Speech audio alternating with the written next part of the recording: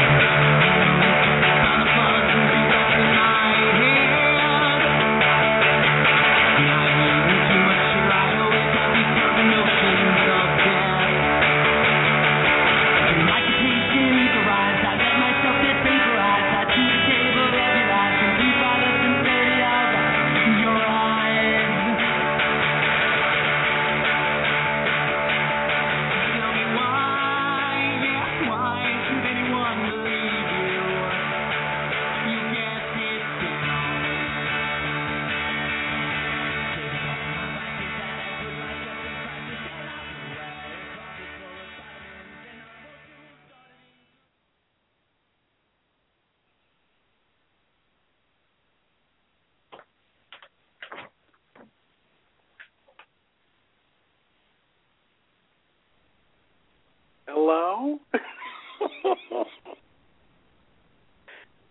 Hello? Come on. Am I on, PJ? It's you and me, baby. All right, good. Good, we're in. Hi, boys. We're in, we're on. There it And is. Steve. There he is. Hi there, and welcome to Ready to Unload with Cal and Sanpete, you guys. It is Thursday night. It is 10 p.m. The pants are off. The wheels are off the wagon. There's other phrases and cliches we're going to throw. It's Ready to Unload with Cal and Sanpete. Hi, everybody. Hi. Episode number 142, coming to you live from Comac, Bayside, and Freehold, New Jersey, where there's brownouts, apparently. There's rolling brownouts. Hi. Welcome to the show. Welcome to the podcast. Hi, Cal. Hi, Steve. How are you? Good. Good. Cal. You should. Good. I'm glad. I mean, we had a little problem with the Skype. I don't understand. I don't understand why you can't hear me, Cal. I don't understand. No, nobody could hear you for about 45 seconds. So, well, I was messing with things. I'm messing with you guys. I just have to run it by Marissa. That's all. Hi, welcome to the program. We have a lot of sports to talk tonight. We have a lot of other stuff. It's 10 o'clock. I already played a baseball game tonight. I'm exhausted. Boy, you must be tired. I caught 7 innings tonight. That's right. It's a 9-inning game, right? No, it's a 7. You suited up? Well played. Yes, I had the tools of ignorance on tonight. I was 1 for 3 with a base hit and an RBI. Cheap base hit. I'll take it. It all looks the same in the box score. It's a line drive in the box score, Cal, as they say. Hey, it's all the same with the lights off, right? Wait. I've heard that a lot. That's a whole other thing. How are you, brother? I had a nickel. Oh, I'm good. Answer the FaceTime, will you please? I'd like to see your face. Yeah, it says connection lost. Connection lost. Wow. Well, why don't you call me on FaceTime? Why don't you just tell me the name of the movie you want to see? Hey, who is messing this up tonight? Is this me or you? I think it's me, and I just don't know. Well, I am a professional scapegoat by trade, so I am willing to take all of the heat for this. Well done. That's my job. Yeah, no, it's good. I got business cards and everything. What is a professional? What does that pay? I mean, when you Not go pro. Well. Once you go pro, Not well. after you give up the amateur status, what does that pay? you really just get the equity in making somebody feel better about themselves. Now, does that mean you can't scapegoat in the Olympics anymore? It's not. Well, they've removed it from the Olympics. Right, because you're a professional scapegoat. They've taken scapegoating and wrestling out of the Olympics. So That's right. You gave up your amateur status and you went pro. But you medaled a couple of years in there. I did. I came in right behind Nadia Comaneci the last time. Is she a scapegoat? She is. She's a scapegoater. A scapegoat. Right. She's fitted for the Scapegoating was replaced by the more formal blame game.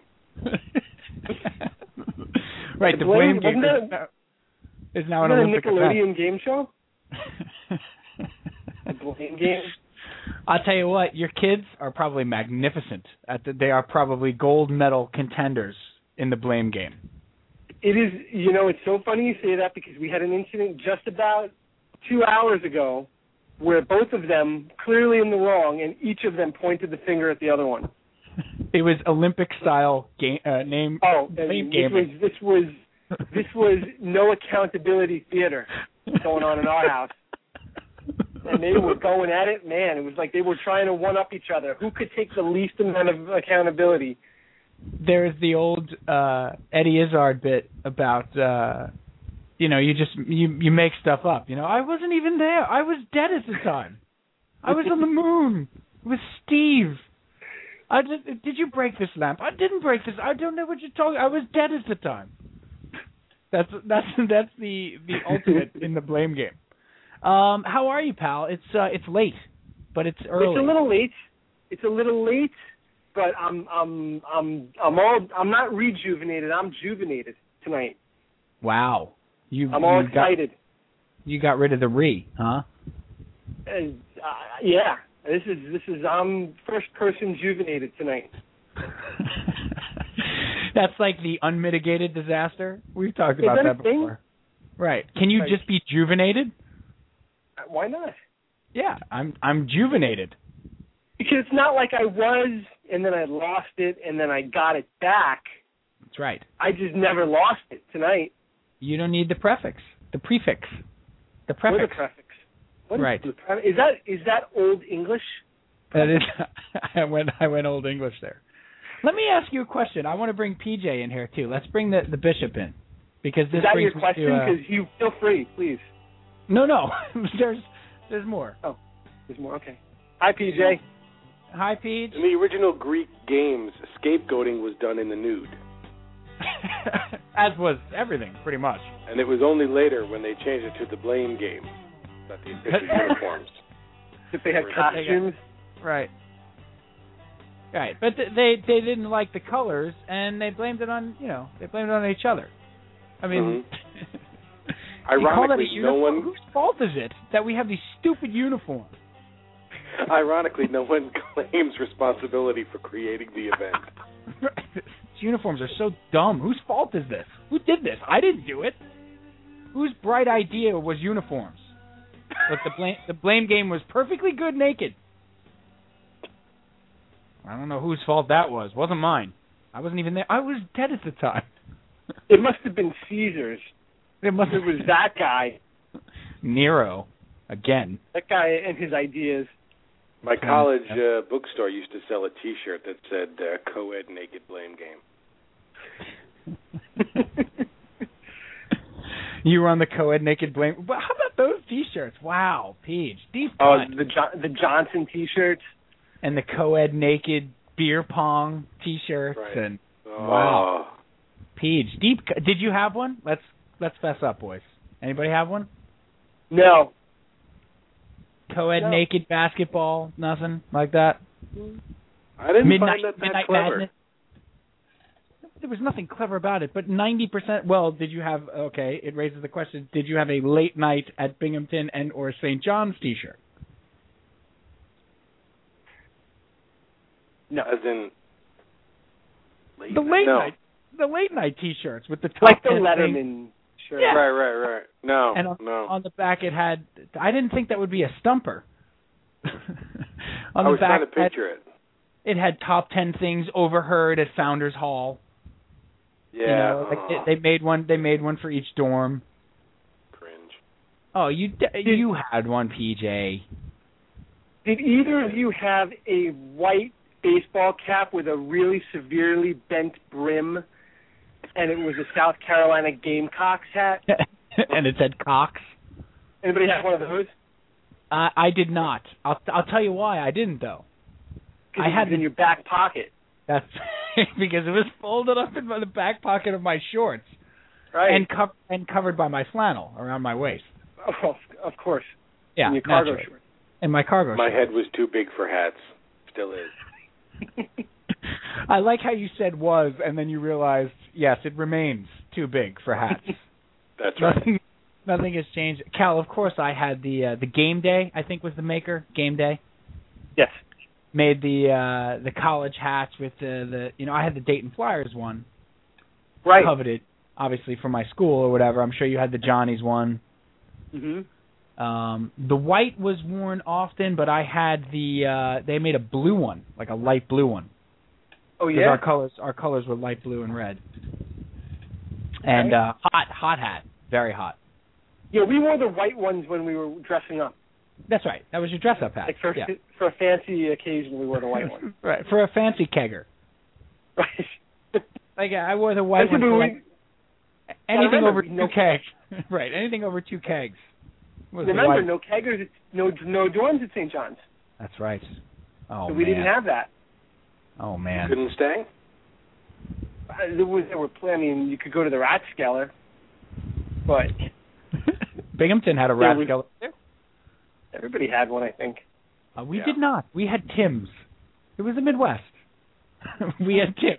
We had Timothy's Bar and Grill. We called it the Rat Hole. Right. But it wasn't officially. Tim's. Right. Cheap beer at fair prices. Come to Tim's. That's right. 95-cent beers. 95-cent plastic cups of beer. You could go to Tim's with $10 and just come home hammered. Stumble home to your house hammered with your sweet white. You didn't wear the whites to Tim's, Cal. No, that's the blue one, right? That's the blue one. Whatever was going to get thrown on the floor and stepped on and wouldn't show it the next day. No, you can't wear the white one there. You don't wear the white. Was that a straight college bar, or were there townies that would go in and out? No, full on college. Full college. The best part about Tim's, you'll appreciate this, Peach, having been in a band in college, is that we would play Tim's, my band. And I give a shout out to those boys, by the way, guys. They played a benefit again this past weekend in Cleveland. They play a benefit once a year in Cleveland for my friend Tommy's brother for his foundation. And they get the band back together. Sometimes I'm asked. Sometimes I'm not. I have a lot of Stillwater moments where I'm only the lead singer. I was actually the drummer for that band. But there's a lot of times where the tour bus pulls away. And they sort of forget about Jeff Beebe. Hey, guys. Yeah. It's okay. I'm only the lead singer. No, they usually add, but they have another drummer, a guy we went to college with who plays with them. So I'm a little like Pete Best in that equation. But they played. But we used to play Tim, and that was like a great gig. Like we would make $250 a piece from a night playing Tim. So we would play there like once a month, but those were 3.5-hour sets. I mean, that was like a telephone. Yeah, but when you're in the middle of it, you don't realize it's that. We would play 3 sets of like 10, 12 songs each. I mean, we would play like 35 songs in a night, and I would drink probably like 3 or 4 pitchers of beer while playing the drums for 3.5 hours. Glory days. Is that Springsteen out here? Hey, I want to get you back to. You were going to ask a question when we brought PJ in. Yeah. Do you remember what it was? I certainly do. I said prefix or prefix. When you we're not wordsmithing again, are we? When you look at a menu... Wordsmithing. This is the theme song. We are going to talk about sports tonight, folks. I promise you. We will talk. The Mets have, spoiler alert, completed a sweep of the New York Yankees have won their 5th game in a row. Dylan G, just like you predicted, Cal. Yeah. Cal sent me a text last night saying Dylan G is going to get lit up for at least 7 runs tomorrow. He's going to get lit up like a Christmas tree. 7 1/3, 12 strikeouts, 88 pitches of 1-run baseball. Struck out the last 5 guys he faced. Struck out 5 straight guys to end the game. 15 in a row. Yeah, 15 in a row, 5 straight strikeouts, 4 hits, 1 run, 7 1/3. Then my guy, Scott Rice, comes on, gets the 2 lefties he faces without any sort of problem. And then Parnell with a 1, 2, 3, 9. Right, the middle of the order. Yeah, and then Cano, Hafner, right down in order. Vernon Wells, yeah, all of them. No problem. So anyway, we will be talking about that. We're going to talk about the Jets and the Giants and OTAs. Hey, there's a circus going on with the Giants, Cal. No, it's a classy circus, though, right? Put a tent on that circus, man. Hakeem Nicks said he was going to go to OTAs, and he reneged. Didn't show up. And Tom Coughlin has no idea where he is. No idea. Hasn't told the team where he is. Interesting. Yeah. But that's okay. Victor Cruz holding out. They had to sign Ramses Barb back. Dominic Hickson is their number 1 wide receiver right now. Fine. Put a tent on that circus. Victor Cruz is holding out in a tuxedo, by the way. In a top hat and tail. Yeah, can he do another commercial or? And it's fine. Fine. They'll work it out. They'll work it out. Hey, look, when you win 2 Super Bowls in the last 5 years, it don't matter if you don't make the playoffs those other 3. Listen, more importantly, Mark Sanchez didn't complete a pass today in OTAs in the off-season workouts. That's right. He missed a throw. That's right. He was only 8 of 11. Today.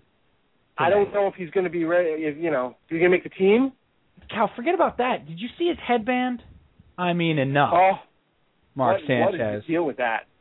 And your headband, the same one that about 48 other players wear in the NFL. What's up with that?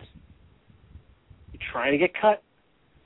I also have I really want to talk about watching that Met-Yankee game the other night in 2013.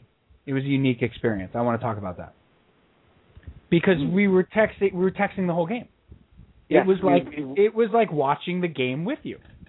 Right.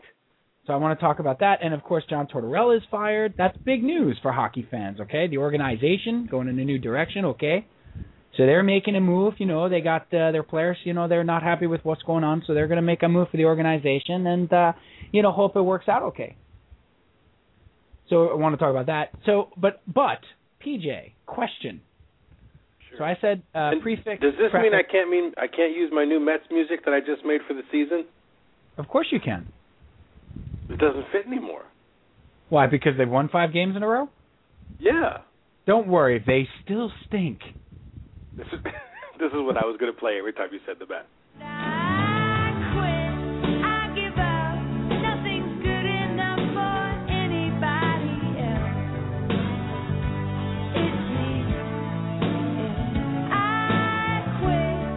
Is that Edie Brickell? That is Edie Brickell. Yes, it is. She quits. She gives up. That's the happiest quitting I've ever heard. I know. Isn't she adorable? I quit. It's okay though. I quit. The lyrics are "I quit, I give up," and it sounds like a Happy Day Sunshine song. Oh, I just want to hug her. I think she's playing Scrabble with Paul Simon, and she just starts singing that song. I quit. That was the context when she wrote it. Right. He's sitting there playing the guitar. Like, all right, well, I guess we're not playing. We're writing a song now. Our game's over. He just put down xylophone. And that's it. That's it. I can't believe you, Paul. You know what? I'm going to write a song about this. I quit. I give up. It doesn't even matter what I was going to ask you anymore, PJ. It doesn't even matter. Come on. Prefix. When you see a menu, so what is it, how is it pronounced when you go to a restaurant and they have a set menu that you can order off of? Oh, the PRIX. That one? Right. I usually just say fixed price. Should I take a... What a cop out! Just play the I Quit music again because you so stomped out. I read that. What does this say? All right. The best would be if you did that at a French restaurant. Well, that's okay. So it's spelled PRE, right? No, it's PRIX. Correct. FIXE. Right. And how do you pronounce that? Prix Fixe. Prix Fixe. Prix Fixe. Not Prix Fixe. So I always said a PRX FIXE, right? So I always said a prefix. It's a prefix menu, as in it's prefixed. The prices are prefixed. All right. No, that's technically what it means, right? There are fixed prices, and they're prefixed. They're preset. Right. Covers the whole meal, right? The first time I went out with Teresa and we went to a restaurant that had that, and I said, "Well, you going to get something off the prefix menu?" She laughed for 35 minutes. Oh boy. And she said, "You mean the pre-fee menu?" What? That's right. Pre-fee? No, say that again. Pre-fee? Pre-fee. Well, pre-fee? Like beefy?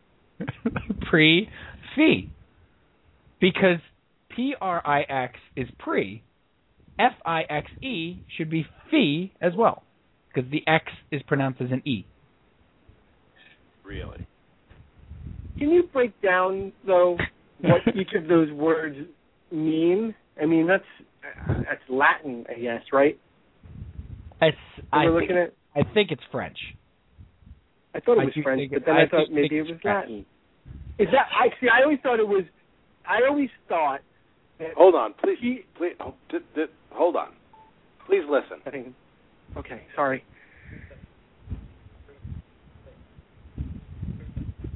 Yeah, I just played that prefix. Prefix. I was right. Yes. Oh wow! Wait till I'm going to lord this over. I think that you were treated to a fair amount of snoot. I believe I was. I can't. How did I never look this up? By the way, this has become a thing for us over our 5 years together. This has become like a thing for us, and now I've been saying pre-fee like an idiot. Well, if you type into Google how to pronounce followed by any group of words, a YouTube video will come up with somebody reading it to you. Right. Oh. But how would you pronounce it in French? In French, would it be pre-fee? Why would you? You mean here in the States? Do you only speak Spanish in a Mexican restaurant? Well, that brings us back to something we've talked about on the show, how I had always hated when a Latino news anchor, we talked about this, like Selma Rodriguez. Cynthia Santana. Until my wife called me out on, is that right, Mr. Mozzarella? Is that right? Is that right, Mr. Galamad? Is that right? Really? You have a problem with that? Mr. Regal? Well, that's cultural. Right. One's cultural and one's professional. I do. Listen, in that same vein, before we move on, I just have to bring this up. I was watching Diners, Drive-Ins, and Dives over the weekend. Yes. Triple D? Trip to Flavortown. Trip to Flavortown. The host of the show that you referenced, Guy Fieri. Whose real name is? What's his real name? Guy Fieri, isn't it? No, whatever it is. No, Guy Fieri was the guy in JFK. Wait a minute. That's David Ferry. Brian Ferry? No, what's his name? His name is, What's his real name? Oh, I forget. Is he Italian? Guy Fieri's real name is it's like Guy Jenkins. It's like something like really American. I think he's not. I think he's half Italian. All right, because that's my question. What his nationality is? Because he was at a deli in Brooklyn. I can't remember the name of the deli. You would know it, I'm sure. But I forget what the name. His name is Guy Fieri. Okay. I was right. Okay. So he's at a deli in Brooklyn, a real Italian deli, and they're talking about making a sandwich, right? Right. And the guy talks about you got your ham and your roast beef and your gabagool, and he stops and is like, whoa! What's that? Yes. What's that? Gabagool? Gaba what? And I'm confused because I'm thinking you're Guy Fieri. That's a bad Aren't you Italian? Yeah. How do you not know what gabagool is? Right. Didn't know what it was. If you go to Italy, they don't know what gabagool is either. But that's not Brooklyn. That's right. They know what it is. It's not Italy. When my grandmother went to Italy and she was like, "Yeah, let me get a sandwich with gabagool on it," they were like, "I'm sorry, what now?" Or they actually said, "Che fa?" Che fa? Faccio una gazzabafangola viscerazodra. They probably said something like that. No, but they didn't couldn't say any of that. My grandmother could speak Italian, but it was like Americanized Brooklynese Italian. Like they didn't understand her in the town that my family's from, in Sanza. They were like, "I'm sorry, you've been watching too many. You've watched Goodfellas too many times." Like that's not it. That's like Americanized Italian. But I know that. But I'm just for him. No, for him not to know gabagool is a disgrace. Right, and he's in the food industry. To boot. Change your name back to Ferry, buddy. Change your name back to Ferry. That's a bad job. Yeah, it was. I was shocked. I don't know what it is. I like how your Guy Fieri is more of a Simpsons character. Well, isn't he? I mean, really, at the end of the day, isn't he just? But aren't you really doing Bobby Moynihan doing Guy Fieri? Absolutely. I did. I'll put it to you this way: I did not have a Guy Fieri until I saw Bobby Moynihan do it, and now I have one. You're gonna take a trip to Flavortown. He's doing some off the hook stuff in Southern California. And I'm so burnt out on that show. It's a sin. You know, and it's funny. Me too. It just happened to be on. And it caught my eye because I hadn't seen this one before in Brooklyn, and for him to question what gabagool was, that's blew my mind.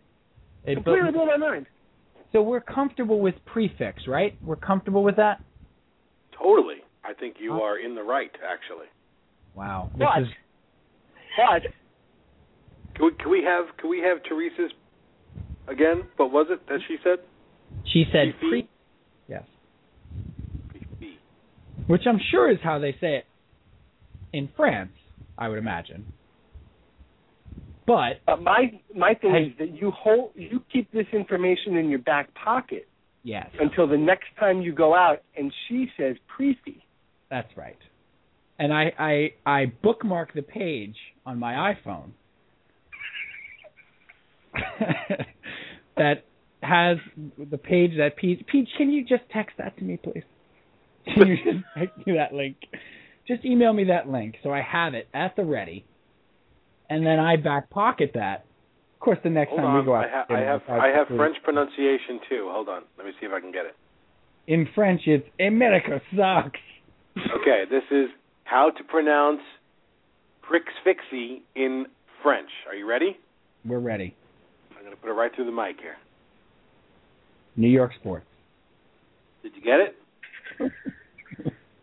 No, we did not. That's a woman saying it, and here's a man saying it. We got nothing. That man sounds just like that woman.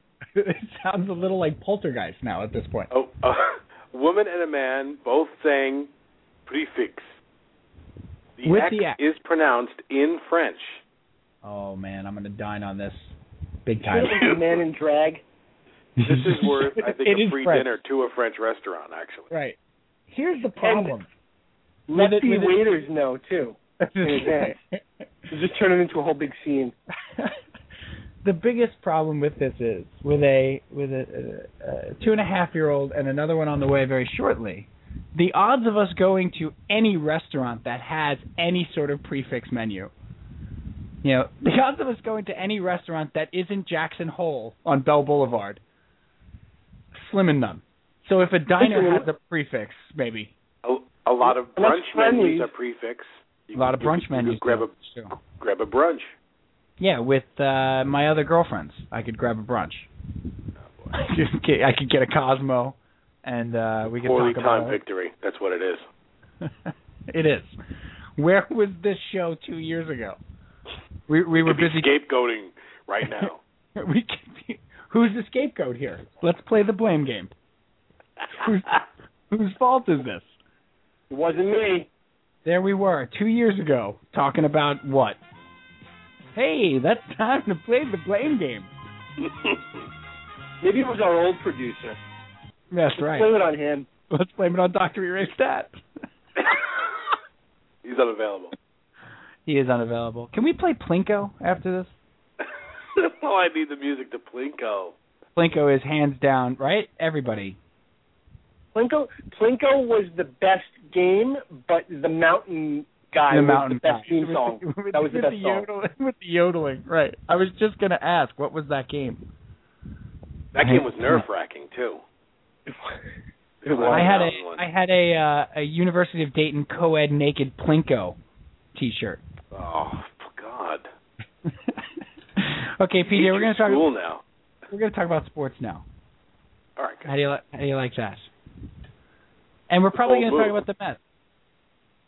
It's a bold strategy, Cotton. Let's see how it pays. Let's see if it pays off. Yeah. So, wait a minute, Cal has to announce the big unload. That's right. Cal needs to do a dramatic intro of the big unload. Why? Because it was so good last time. What the? Oh. You want me to recreate that? I want you to go in a new direction. Do that. Go ahead, Cal. I have to step out for a second. Go ahead. Oh, I didn't even know what he was talking about. If you're referring to my domestic issue of last week, is that? No.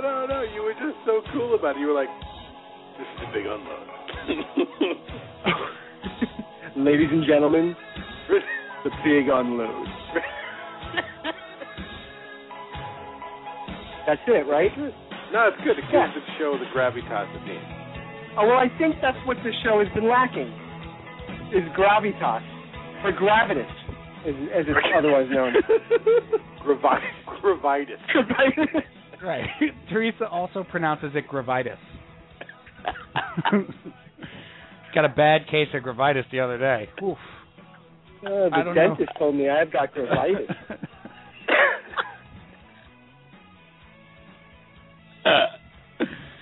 Haven't been brushed. 4 out of 5 pre-fee dentists say you've got gravitas. We'll throw a prefix on there. It's fine. Okay, so the big unload brought to you by Blue Haven, Cal. Yes, we're going back. Going back, I think June 20th, right? Is that the popular scuttlebutt right now? Well, that's what we're planning on doing. We're going to be there on June 20th. We are. We're going to be there on Thursday night, June 20th, for another live Ready to Unload from Blue Haven in New York City. Please go to www.bluehavennyc.com. They have beer specials. They have a ton of great beers. They have great food. It's a great place now with the weather, too. They open up the windows, and you got Houston Street right there, and it's just a great place to hang out. So go to www.bluehavennyc.com for details. Okay. Well, I'll tell you what. Good fade. I didn't see this coming, Cal. I really didn't. Once again, the Mets won again tonight. their 5th straight win. They sweep a 4-game 2-2 set with the Yankees. In dramatic.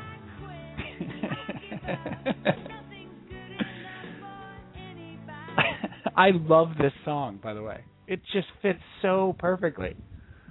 In dramatic fashion too, Cal. You had 2 2-1 games. You had a comeback against Mariano Rivera. You had a late inning comeback in Game 1. You had Harvey pitching brilliantly in Game 2 in his first Subway Series game. Then you had a blowout yesterday that was completely unexpected. That saw Ike Davis even get a hit. All this going on while the Mets are deciding whether to send down Ike Davis and Ruben Tejada. And then, of course, the Yankees are about to get Kevin Youkilis back, Mark Teixeira back. Of course, Granderson, they get bad news on him. He's going to be out 4 to 6 weeks with a broken pinky. They had just gotten him back. He'd been back for a week. But the Yankees are getting reinforcements back, so these placeholder Yankees have done a great job. They had the team at 11, 12 games over 500. Now they've lost 5 in a row. The Mets have somehow won 5 in a row. And of course they win tonight behind the brilliant pitching of Dylan G.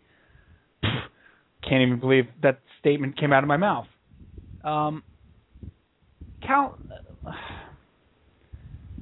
does it? Okay, I have 3 questions. Let me do it this way. I have 3 questions. Here are the 3 things that are on my mind immediately. Are you going to ask all 3 at once, or are we going to do one at a time? We'll do one at a time. All right, I will answer. What's on the Prix Fixe menu? I will answer succinctly. Excellent. Be careful. There, you almost hurt yourself getting that word. I couldn't say that word. That's a tough word to say. Wow. Succinctly. Yeah. Words. Succinctly. Succinctly. Succinctly. It's 2 C's together. It's like Italian. They make a ch sound. Succinctly. Succinctly. So nice. So, first question. Yeah. Does this turn their season around? Is that possible? Yes. Why? I think it has. And I don't think, and by turn around, I don't mean you're going to make the playoffs. Turn around. Okay. Let's preface that. Right. Let's preface that. Let's preface that. They're not going to make the playoffs. But what this did was it took a 17-29 team, and they just won. They beat their first place team in their division on Sunday night in an 8th inning. Comeback fashion. Yep. Right. And then they just won 4 games against the Yankees. They've never done that before. No. So they've won 5 in a row. They've gotten 5 brilliant pitching performances in a row. This has turned their season around because the way that it was going down the toilet fast. I don't even think down the toilet is enough. It was in the sewer at that point. It was as bad around this team and the feeling about this team. I mean, we talked about it for 20 years. 20 years. In probably 20 years. The 1993 team with Bonilla and Coleman and Saberhagen and the 59-win team. I haven't seen anything as bad as this was since then. Right, and you had and it's somewhat rightfully so. You had beat reporters saying this is the worst team they've seen in 20 years. This is a 110 loss team, and you really didn't have much evidence to doubt them. So maybe they've turned it, from a 60-win season into a 75-win season. Is that fair? Maybe, but I didn't even want to put a number on it. Basically, okay. to answer your question, did this turn their season around? I think it turned their season around, and it changed the direction that they were going in. And now, whatever course it charts from here, I think it's completely different than it was 5 games ago. Give me your quick assessment. It doesn't have to be quick. Take an hour. I don't care. Give me your assessment of how they've handled Ike Davis and Ruben Tejada. We know that they had a meeting with them after the great comeback win against Mariano Rivera. in the ninth inning on Tuesday, or Tuesday that was. Monday. Tuesday. No, it was Tuesday, right? That they had the meeting and said, right, and said if things don't improve immediately, you guys are going down to the minors. Give me how do you feel about how they've handled that? I don't agree with how they've handled it. Certainly Ike Davis. I don't think Ike Davis should have been given the opportunity to bat 143 on this team. He reached a depth that a major league ball player should not have reached. And I think they were trying to do him a favor. I think Terry Collins really fought for him to keep him here, and he felt that sending him to Las Vegas would have messed with his psyche, and he wasn't going to get better out there any quicker than he would get better here with the major league team. But what I think the problem was, and we've talked about this, I think it sent a bad message to the team that batting 143 is acceptable. And this ultimatum meeting that they had this week came about 2 or 3 weeks too late. I think this meeting should have been held at the beginning of May or the second week in May. And that's it. Turn your stuff around now or you're out of here. That should have happened a couple of weeks ago. And I think that would have sent a better message to the team because before this 5-game stretch, this team was just slogging along, no motivation, not a care in the world, no accountability, no repercussions for their horrible play. And I think that might have sent the message quicker. They might have turned themselves around a little bit quicker had they seen that. Regardless of what a great guy Ike Davis is. And you brought up Davis and Tejada. I like to keep the two of them separate because I think they're two separate issues. Oh, they absolutely are. They absolutely are. You know, and we can get into that because I think Ike Davis, I don't doubt that Ike Davis has been working his tail off all season to try to find it and to try to get back to where he was and figure out what's going on. Whereas I think Ruben Tejada totally just fell into the trap of I'm a major leaguer at 22. I'm just going to do whatever I want.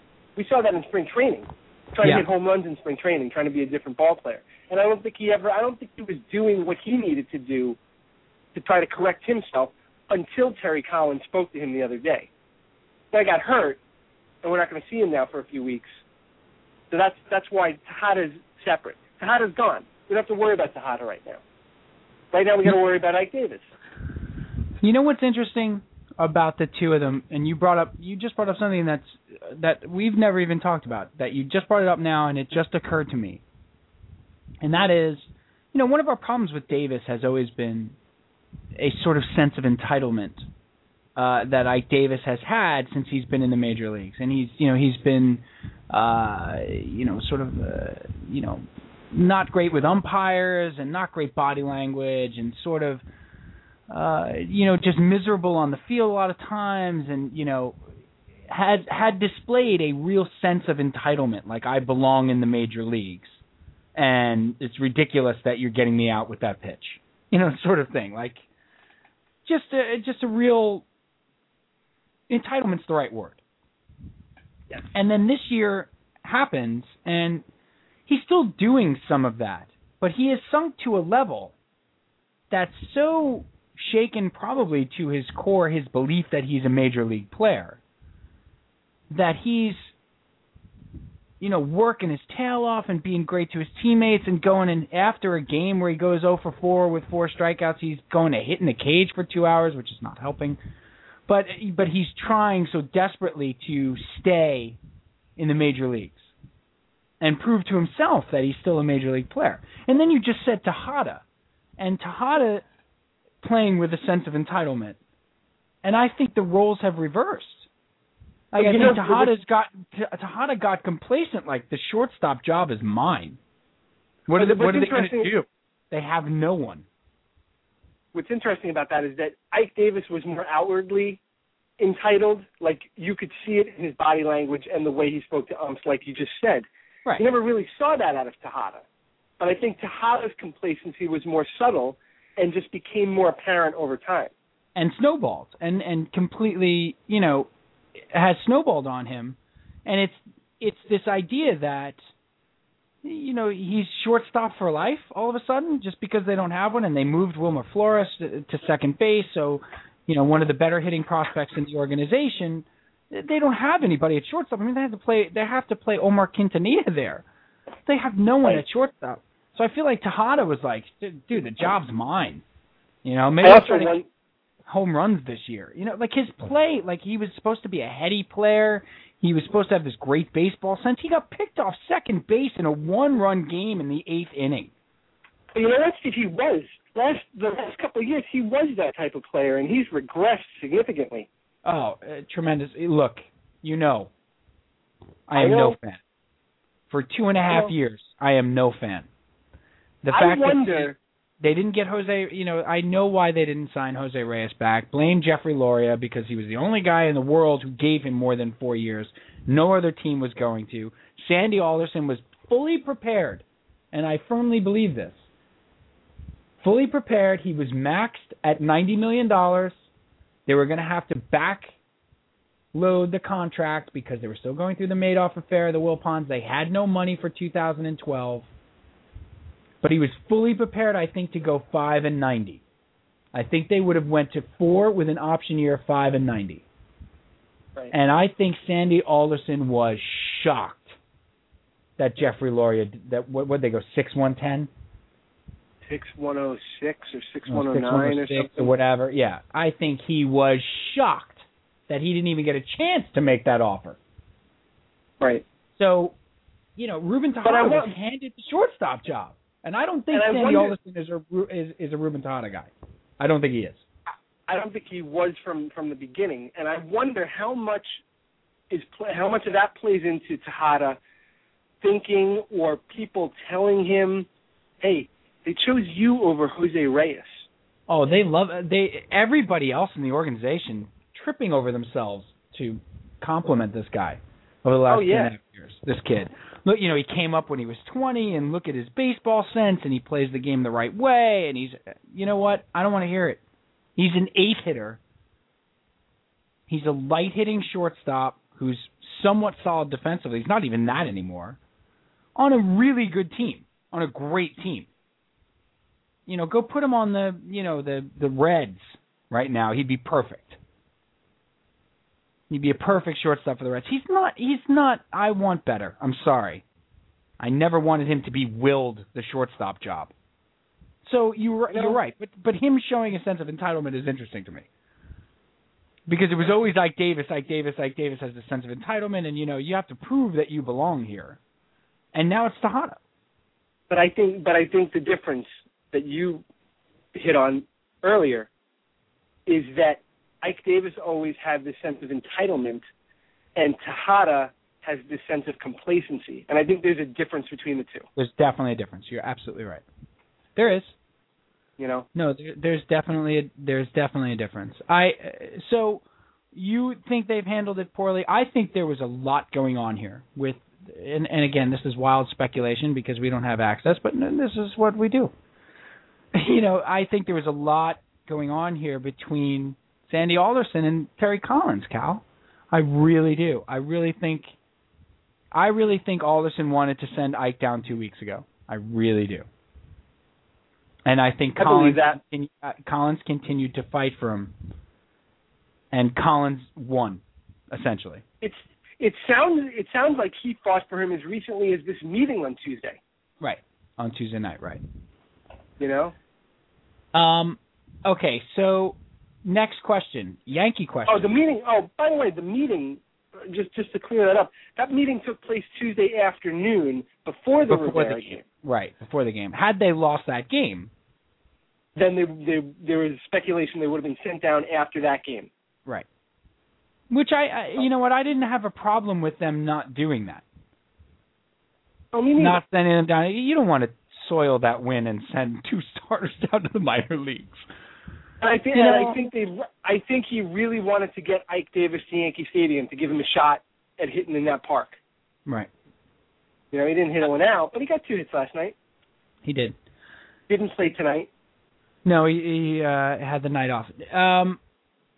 Real quick, the Mariano honoring, with the and then Jeff Wilpon saying that we hope to see you in October, though it doesn't look. He didn't say we're not going to play October baseball. He just said, and it's terrible. And Jeff Wilpon is an idiot. I mean, I don't want to spend our entire our time is valuable, Cal.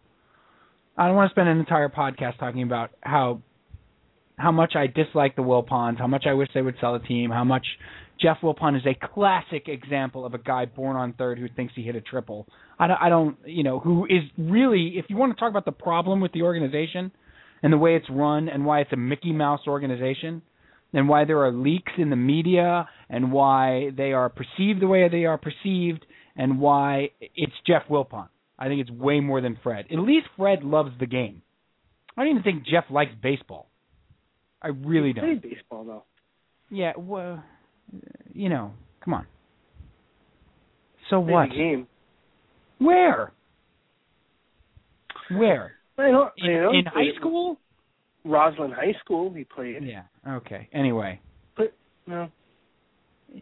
But I don't want to get into all that. But him saying that, can that serve as an M. Donald Grant moment for this team?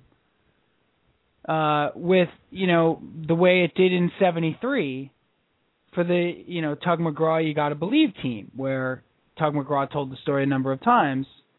They came into the clubhouse and they were, 10 games under 500 or something like that. I believe it was M. Donald Grant still at that time. He hadn't completely alienated the franchise by trading Tom Seaver. And said, the organization still believes in you guys. We think you can get this thing turned around. And Tug stood up and said, you got to believe. Does this serve as that? Does Jeff Wilpon saying, we're not going to be seeing you in October? Do the players get wind of that and say, hey, you know what, pal, take it easy? Could it be a rallying cry? Is all? No. No chance. Okay. Good job, everybody. Good hustle out there. No. Look. I don't mean to dismiss your because I see where you're going with this, and I think it could serve as a rallying cry. I don't think it will. To put it that way, for two reasons. Number one, I don't think the players pay much attention to this guy. It was on the back page of the Daily News. It was the biggest story the day after they beat Rivera in the ninth inning. I know, but I get the sense Jeff Wilpon gives up on the season. Yeah. I get the sense that they've got other things they're worried about. That was a Scorsese-esque needle drop right there, Peach. Well done. That was. I thought I'd go from rags to riches. You don't think, Cal? You don't think the guys get wind of this? I don't think so. All right. They might get wind of it. You can't like seeing that. You can't seeing your owner say that you suck and that the season's over. I'm sure they got wind of it. They know that he said it. They were probably like, why would he say that about us? And then they moved on. I don't. LaTroy Hawkins said, "Who's Jeff Wilpon?"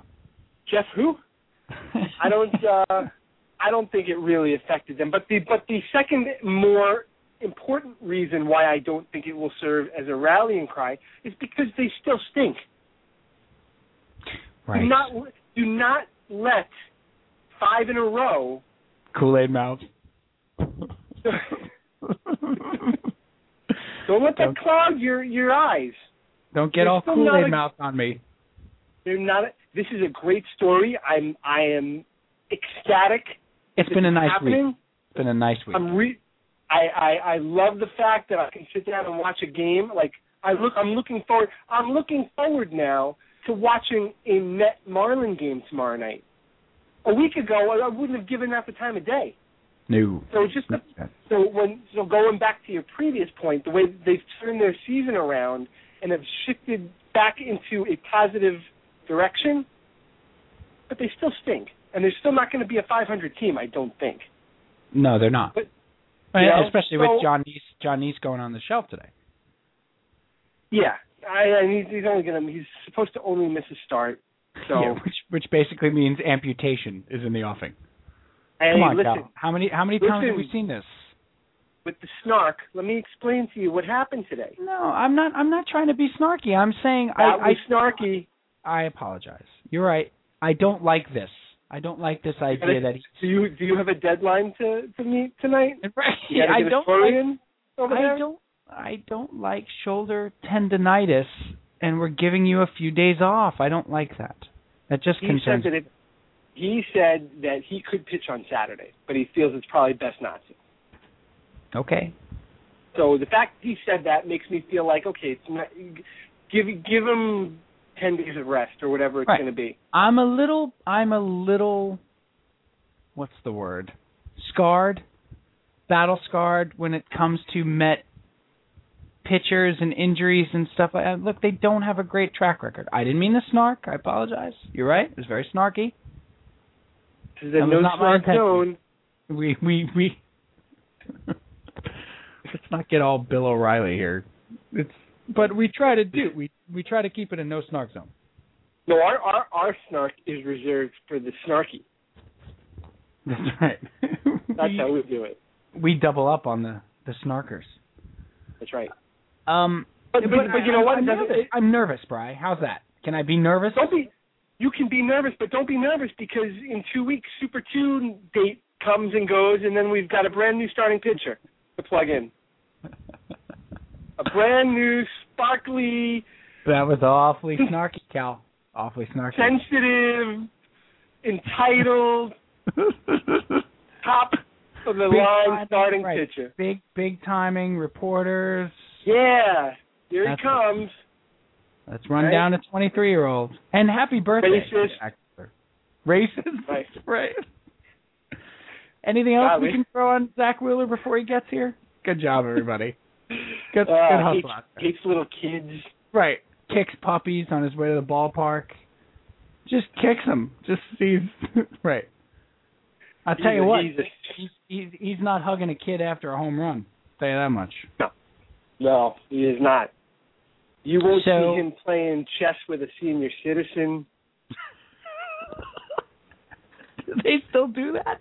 Are they? In the park. They do. Yeah, there's got to be people doing that. Hey, you go do that in the park.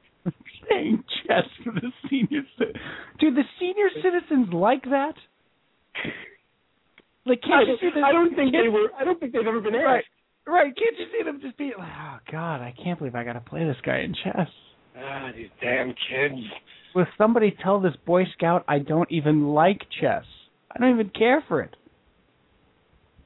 Parcheesi, that's a game. You want to play Parcheesi? We'll play Parcheesi. On the flip side, I think they do like it when they get them all standing up and doing a dance routine. I think they do get a kick out of that. That's only in a Ron Howard movie, though. They're doing Gangnam Style somewhere. That they love. They love that. You see it on their face. The old people adore that.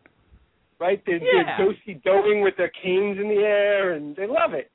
You know what else they love to do, Cal? They love to say things like, for shizzle my nizzle. Like when it's not expected. Like really young, hip, urban sayings. Yep. They love it. When it comes out of the mouth of a senior citizen, you never see it coming. Hilarity ensues. Funny. It is. They love doing that. While they're playing chess. Knight to Rook 4 for shizzle my nizzle. Oh, Gladys. Oh, Vernon. You are hilarious. That was, of course, Tracy Morgan as a senior citizen, so that's good. You're hilarious. I'm going to get you pregnant. Thank you. Now you have a Tracy Morgan impression. Everybody does. I got one now. How about it? Everybody does. I didn't even know I had that. The wonderful thing is listening to Craig Carton he's doing, so Jay Moore on his podcast and on his sports show. Jay Moore is doing a really cool thing, I think, Cal. Jay Moore is doing a sports talk show every day on the radio that mixes in comedy and impressions, and he's redefining the genre a little bit. In L.A., and he's having success with it, and his podcast is pretty solid. I'm not a huge fan of Jay Moore's, but I think he's doing a very interesting thing. And he does Colin Quinn all the time. Like he does it. Okay, you're gonna do this, all right? This guy, and he does a fantastic Colin Quinn. Does a tremendous Tracy Morgan. So around when Boomer and Carton did the charity thing for Sandy, which was great. They did a charity for Hurricane Sandy relief, and good for them. It was excellent. They did a benefit at Madison Square Garden, and they had entertainers and performers and stuff. They had Jay Moore on, and they started becoming like boys with Jay Moore a little bit. And since then, Carton has this little Colin Quinn sneaking into his regular speech on the show, and he refuses to admit it. That he's doing Jay Moore doing Colin Quinn. At least I admit it. Is he doing it on purpose, or is it just kind of happening? It doesn't matter. If you're doing it accidentally and you get called out on it, admit you're doing it. Right, you cop to it at that point. And I called him out on it on Twitter, and he cursed at me. Carton, I'm friends with Jay Moore, you idiot. Okay, idiot. That doesn't mean you're not ripping him off. Totally ripping him off. Okay. Ah, boy, I don't care for him. Don't care for him. You can just change the channel. Yes. I like Boomer. I don't like him enough. I know. So I have another question now. Mets Yankees. Yes. So sure. I never got your answer. Did you have a problem with the Rivera stuff? I did not have a problem at all with the Rivera. We didn't even talk about this week, like on texting or anything like that. I had no problem, Cal. No, it spawned only the Mets crowd, and only the Mets would honor a guy that kills them, and I'm sick of the Mets paying more attention to other teams' players than their own, and I took it a completely different way and thought it was one of the more classy things they've done. I mean, why is it never classy when the Mets do it? Like they did for Chipper Jones and now for Mariano Rivera. Why is it never? Is it just that Jay Horwitz is so bad at his job that, or do they screw up the actual like presentation? Like Jeff Wilpon gave them a fireman thing, and they had the FDNY there. Like, how can you hate on that? They had the FDNY there. Like they had the New York City Fire Department there. The other thing is that everybody gives the Mets a hard time for not honoring their history, and they're honoring another team's player. They're not. Well, who did he throw the first pitch to?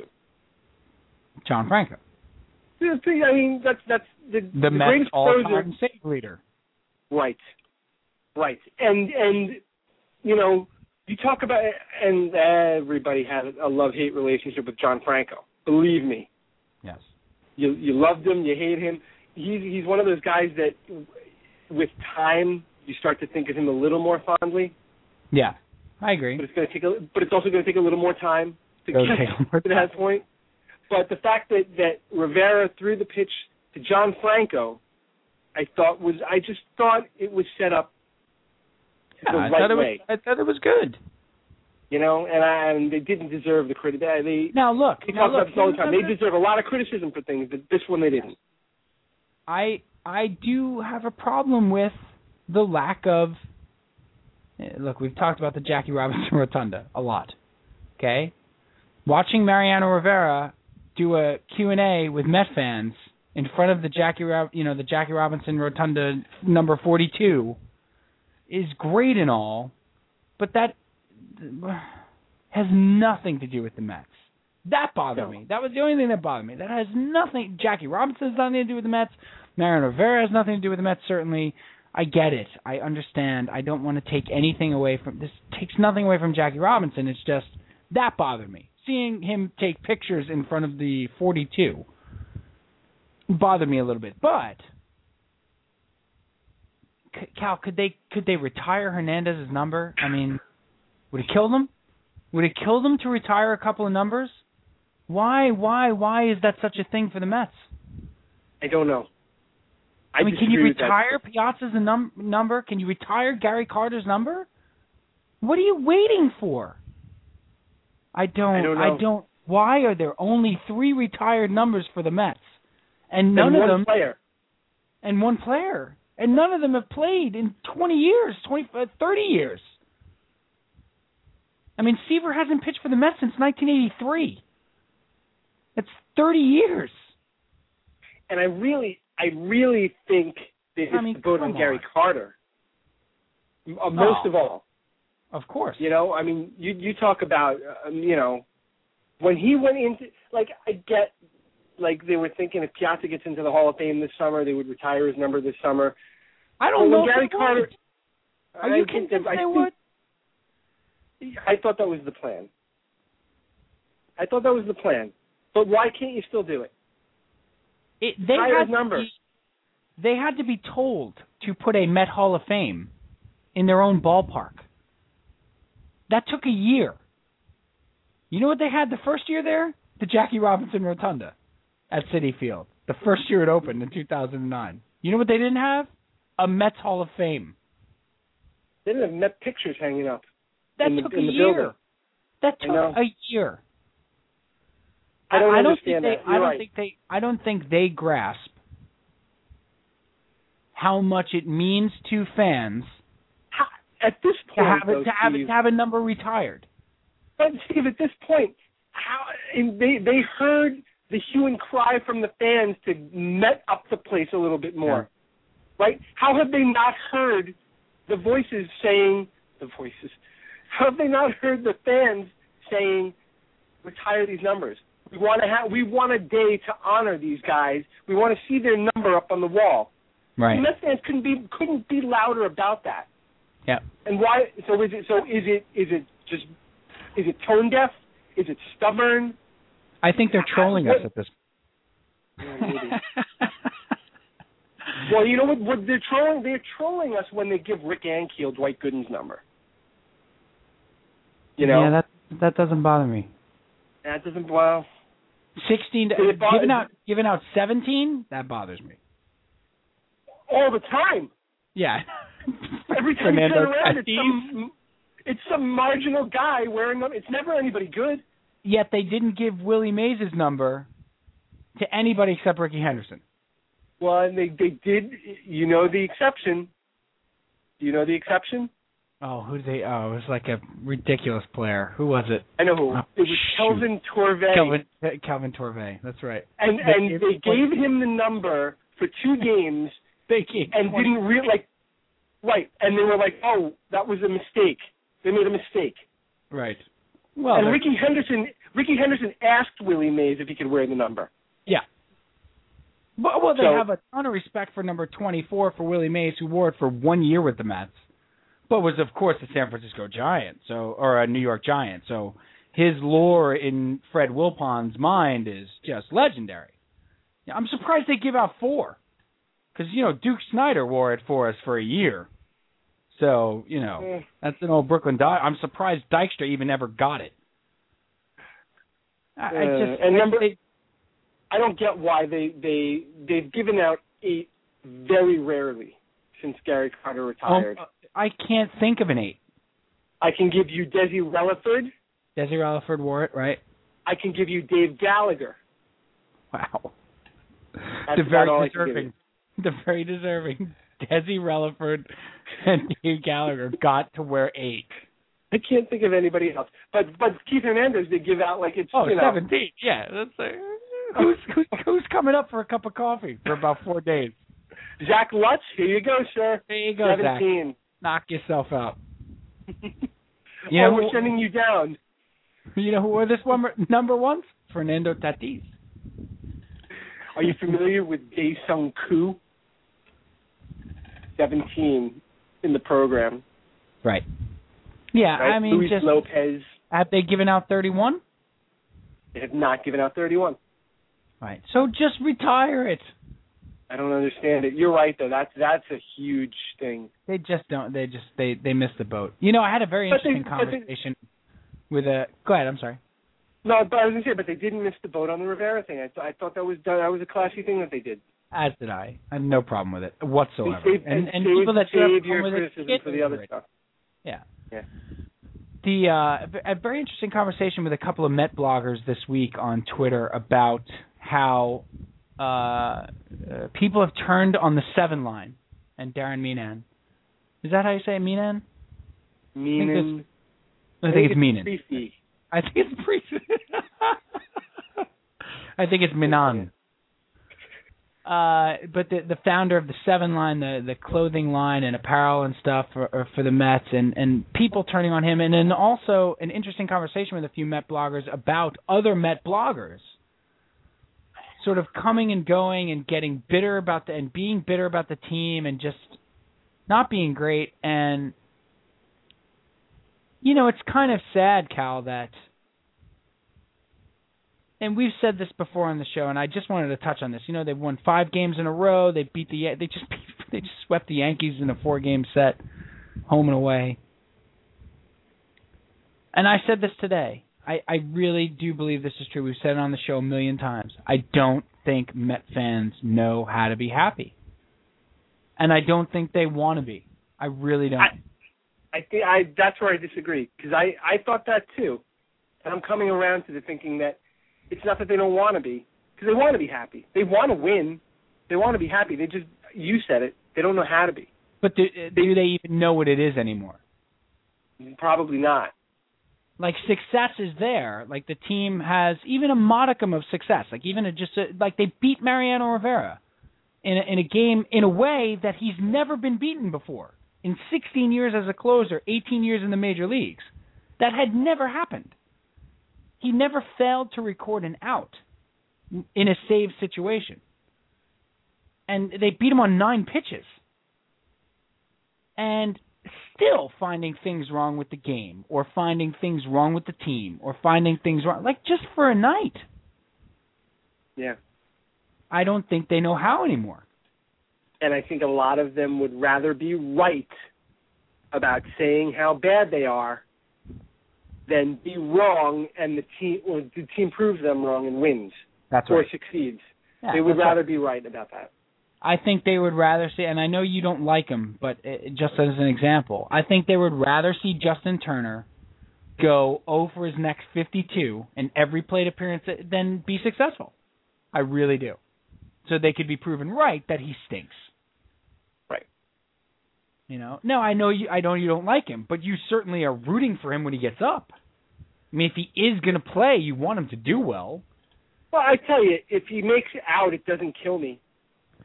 No, but you want him to do well, though, Cal. He comes up in a big spot. You want him to do well. Yes. Like, there are Met fans that are pleased when he fails.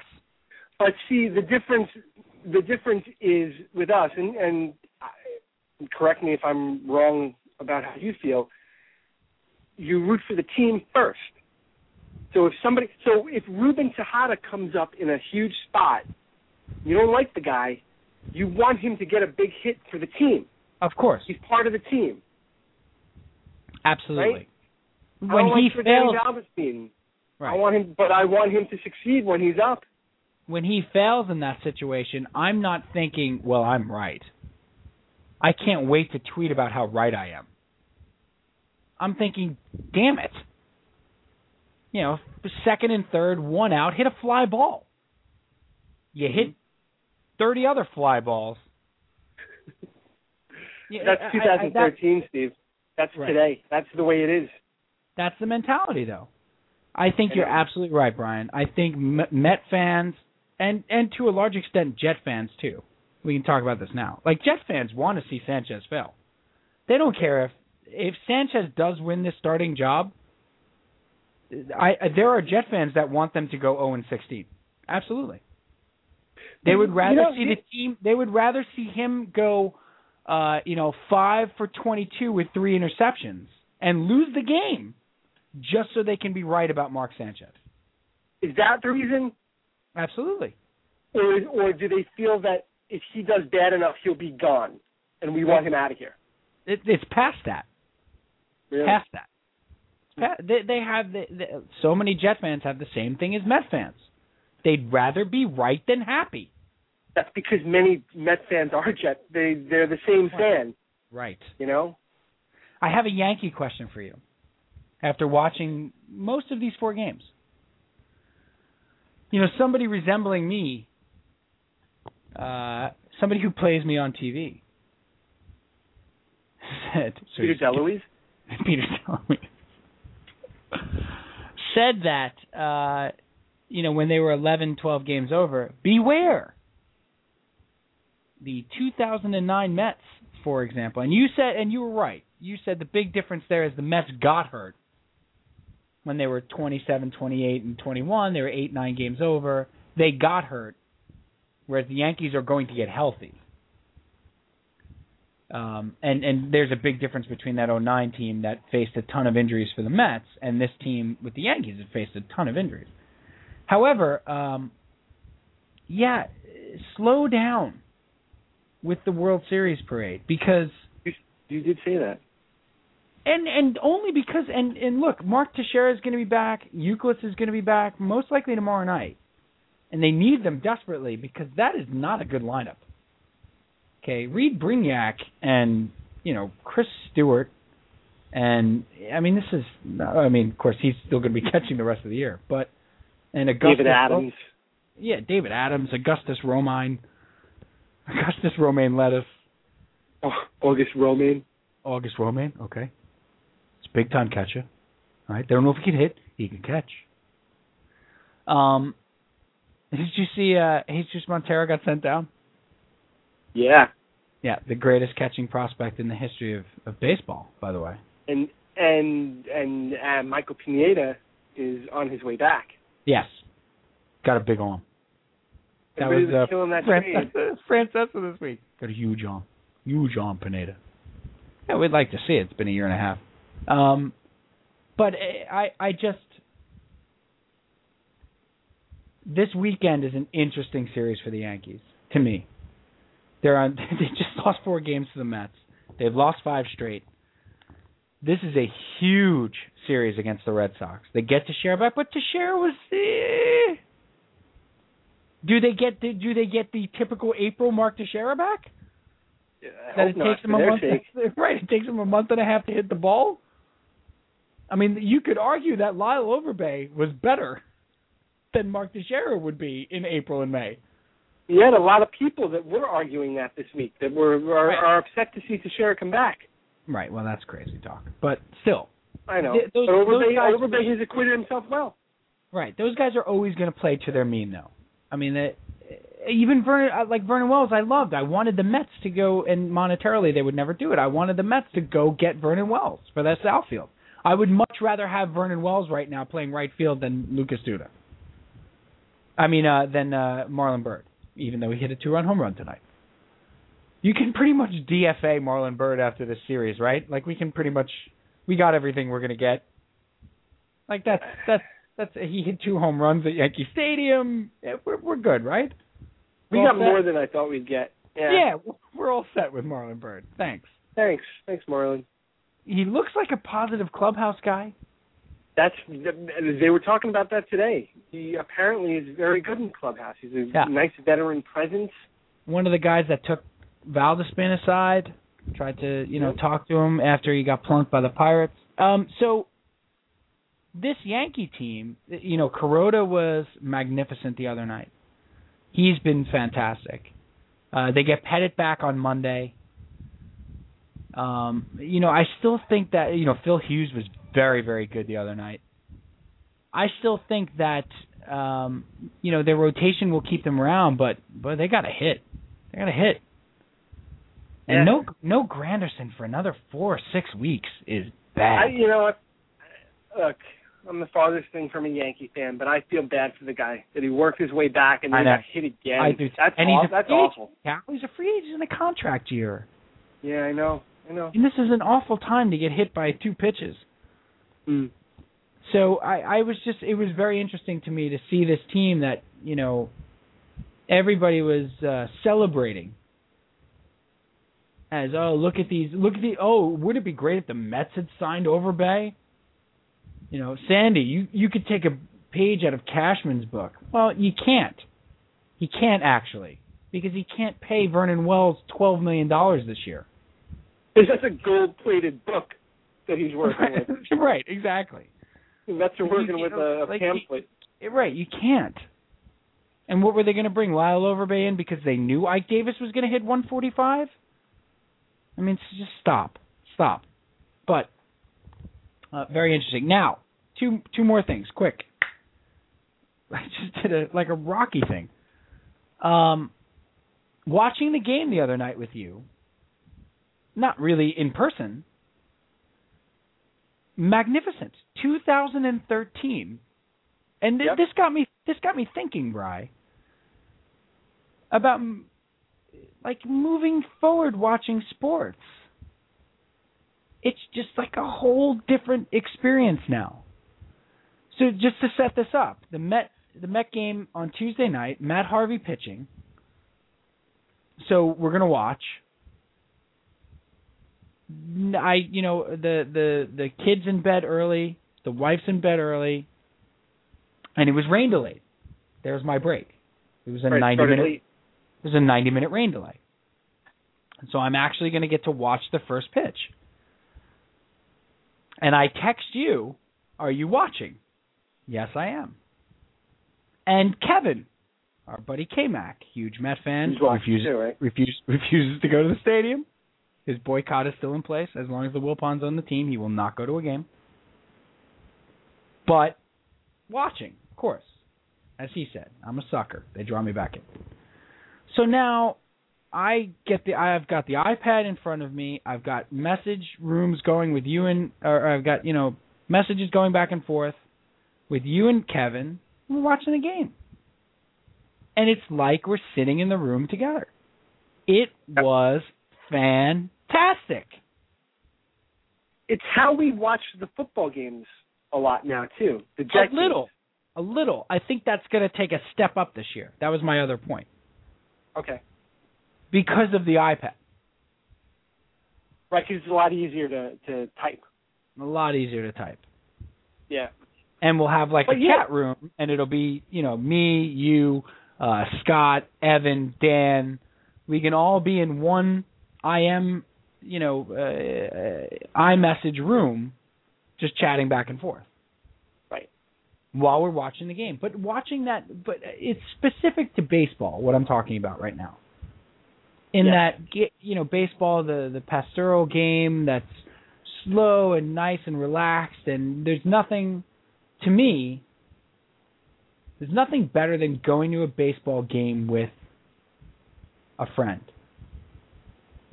or with my uncle, or with even Teresa. Like, I love going to a game with Teresa. I just love going to a game, and then when you go with somebody that you enjoy their company, it's so relaxed. Yes.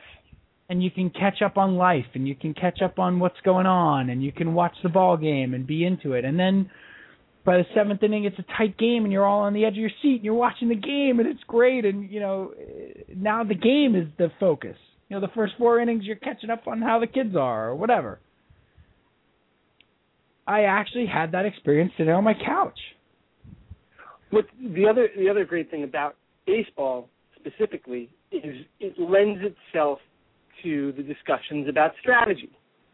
There's not a lot of course there's strategy in every other sport, but specifically in baseball, because of the pauses between pitches and the delays Absolutely. Here comes the next. What are we going to talk? You try talking. What's he going to throw here? I would move the infield back, or stuff like that. The only pressure in that is that you're trying to type it out before the pitch happens. That's right. Now, see, I catch a break because everybody's in bed, and I do talk to text. All right. And that's it. So now everybody's in bed. I'm watching the game. I'm by myself, and I just do talk to text. And it's like you're talking with us. Right. And not only that, I can watch the game. I'm not even looking down at the keypad. Oh, yeah. So the talk to text has changed everything about this equation for me as well. And it's just so great. And, the other great thing is, like the other night, we wound up talking about the Mets lineup and this guy and the farm system and all of this while the game's going on. Because it is so relaxed. And then, of course, once it gets to the ninth inning, and they somehow come back against Mariano Rivera, and we've spent 8 innings just bashing them. Can't believe Harvey's going to get his first loss this way. Right. I read back, and then Tejada gets picked off second base, and, that was like 14 pages of text back and forth to each other. I went and read back, and we were beside ourselves. And then all we texted, that was great. All we texted back and forth with Rivera was, you texted, how about a bloop and a blast? Come on. I got it right here. How about a bloop and a blast? Go ahead. Can you read it back? Can you read back the thread? So here's the start. Here's the start of the bottom of the ninth inning. Mariano Rivera in a 2-1 ball game, right? All right. Yeah. So I send you, how about a bloop and a blast? And then Murphy hits the double down the line. And right. And it was the bloop. There's the bloop. That's what I said. And then, you went with there's the bloop. And then David Wright comes up with Murphy at second base, and I say bunt. Right. The sound baseball move.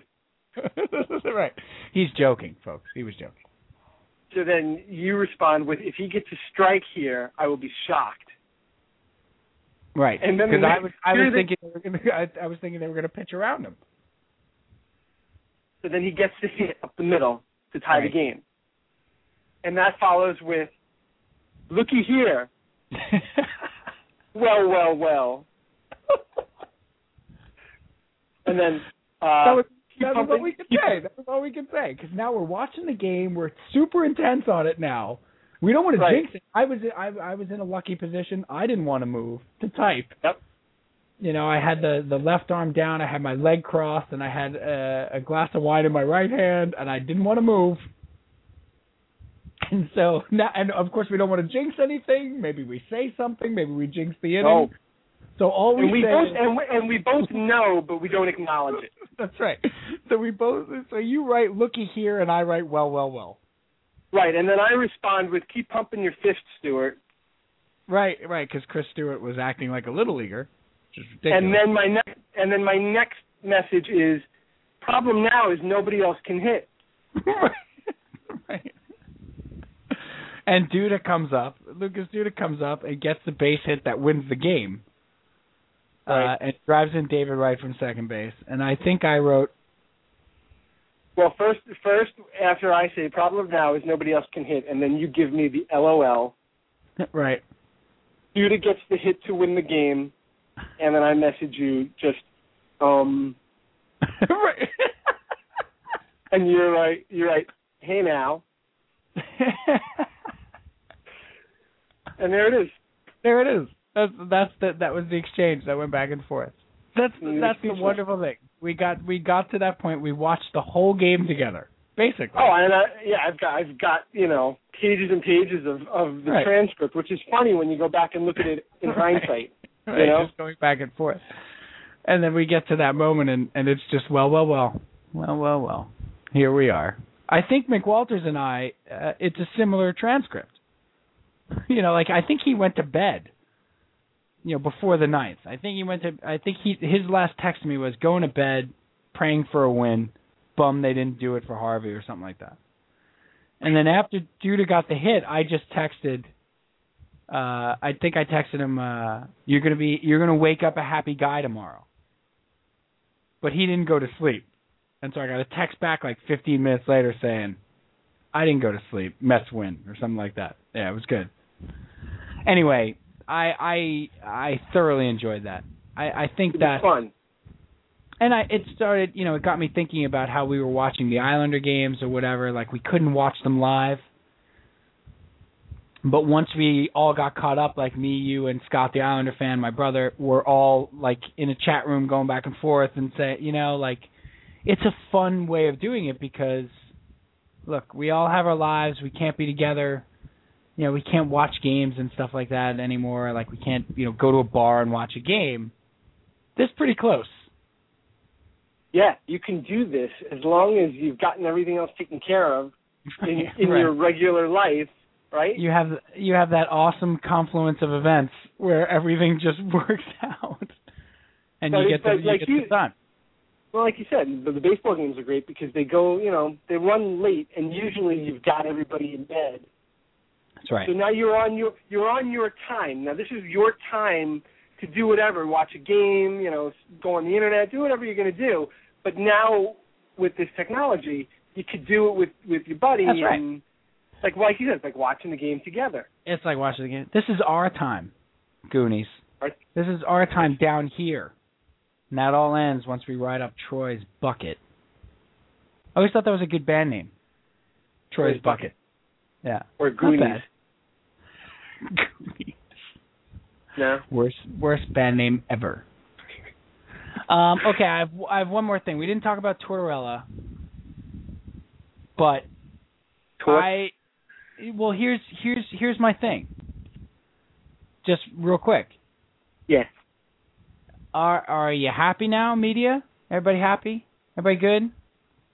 Because look, the guy's a jerk, right? He's a jerk with the media. He's ornery. He's disrespectful. Blah blah blah blah blah. The guy took the team to the conference finals last year, won a playoff round this year. He's won a Stanley Cup. I know that the players got him fired. I know that the players weren't going to play for him anymore in the exit interviews. I know about all this. And I know the minute that Lundqvist said, "Oh, it's been great playing here," that Glenn Sather was going to panic and fire him. But Cal, this was, to me, Tortorella is the closest thing to Rex Ryan in this town, right? As like a manager. The only difference is he's won. But and the Larry Brookses of the world, and I think they got him. I think they are rejoicing in his firing, and I don't think that's fair. I really don't. I talked to a lot of Ranger fans that wanted him fired. Oh, they all did. But I think that perception, how he handled the media, was part of it, and it shouldn't have been. The guy's a good coach. Guy's a very good coach. He's a little old school, but he holds players accountable, Cal.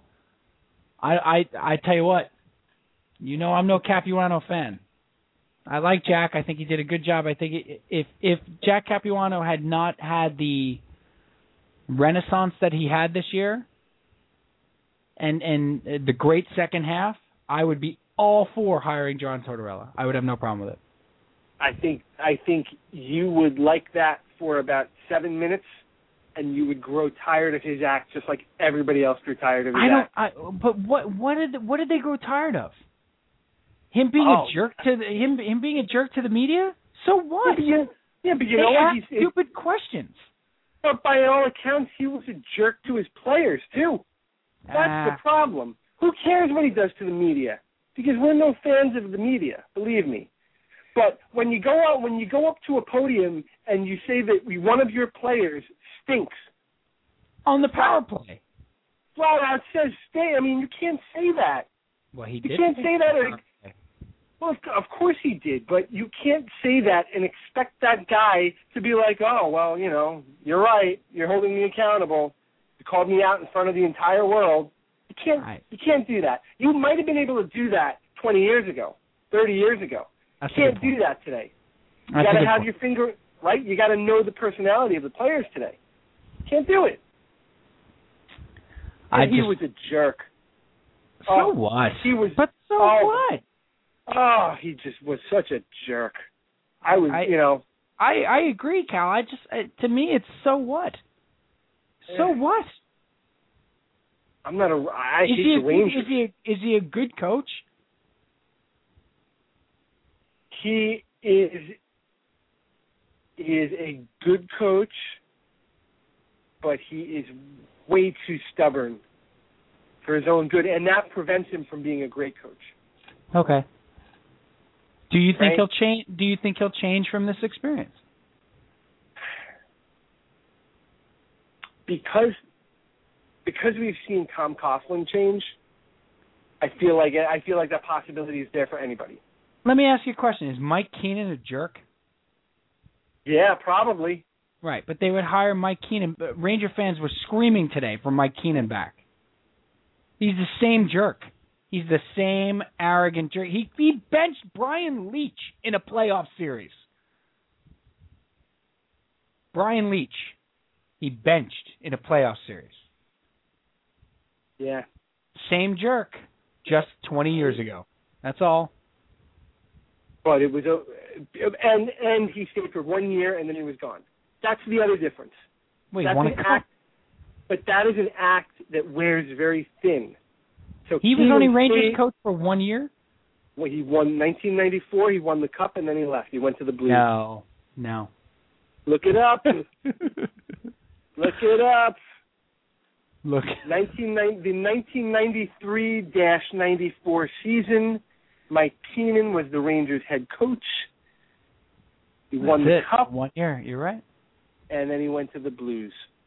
He was with the Flyers, the Blackhawks, Rangers for 1 year. You're absolutely right. Yes, I stand corrected. But that's my point, is that his act wears just as thin as Tortorella's act wears. Still a jerk. Yes, but if you have him, Tortorella was a jerk 4 years ago when the Rangers hired him. But his act didn't wear on people. So if they went to the Stanley Cup last year, right? So if they'd gotten past the Devils and went to the Stanley Cup, is his act less jerky? No, because it's been 4 years now of it. I see. It's a very no, I'll buy it. You know, you bring the guy in. I think he's a very good coach. I'm trying to think of an example. Like in another sport. Don't get all Todd McShay exasperated on me. Here's the thing about Sheldon Richardson. I mean, you're gonna make me do this. We do these mock drafts, and oh God, I am exhausted by the entire drafting process. Buck Showalter. Buck Showalter is a guy whose act wears thin. Okay. And he's got to move on after a couple of years. Otherwise, he hasn't won. Hasn't won a World Series. But these are guys that are not going to be lifers with any team. Just can't be. Right. So his time ran out. Right. Okay. That's fair. Now we have one more point, but I'm going to save it to next week because it's a good one. It's one I want to spend some time on. Are you going to tease it or no? I am going to tease it, and I'll tell you why. Because we have for 3.5 years on this show talked a lot about, especially in the last 2 years, since Steven Strasburg and Bryce Harper and Mike Trout and even players and others for Sidney Crosby and just when do we as Met, Jet, Islander, you could throw the Knicks in there, but Met, Jet, Islander fans get ours? Where's ours? Where's our phenom? Where's our best young player in the game? And we got one. We did a whole show on him, or most of a whole show on John Tavares. And we have one. We have one for the New York Islanders. John Tavares, at 22 years old, is one of the up-and-coming great players in the game. And, there's hopefully that trajectory keeps going, and we're ecstatic to have him.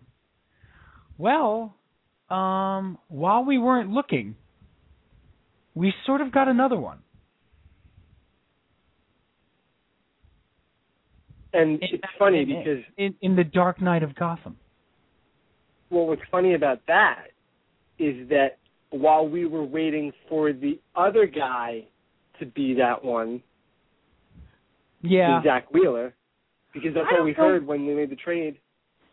I don't know if we were always led to believe that Wheeler was better than Harvey. Is that true? Yes. I don't know. That's what I was led to believe. I think I was led to believe, and this may still bear out, that Wheeler has the better stuff. Wheeler has the Strasburg stuff. He has the much easier delivery. He has the 98-mile-an-hour fastball in the seventh inning after he's thrown 100 pitches. He has the breaking pitch. Wheeler has the Strasburg stuff. Harvey has just a shade less, but the better mental makeup than both of them. So it's not a surprise to me. I'm surprised that he's been this good. Yeah, yes, that's not what I meant. What I meant was I'm surprised that he's been this good, and yet it's not out of nowhere. Like I had hopes that he could be this good. There were realistic. Right. That's the best way to put it. I had realistic hopes he could be this good. I didn't expect it. I see now. Whereas I didn't even have hopes that he could be this good.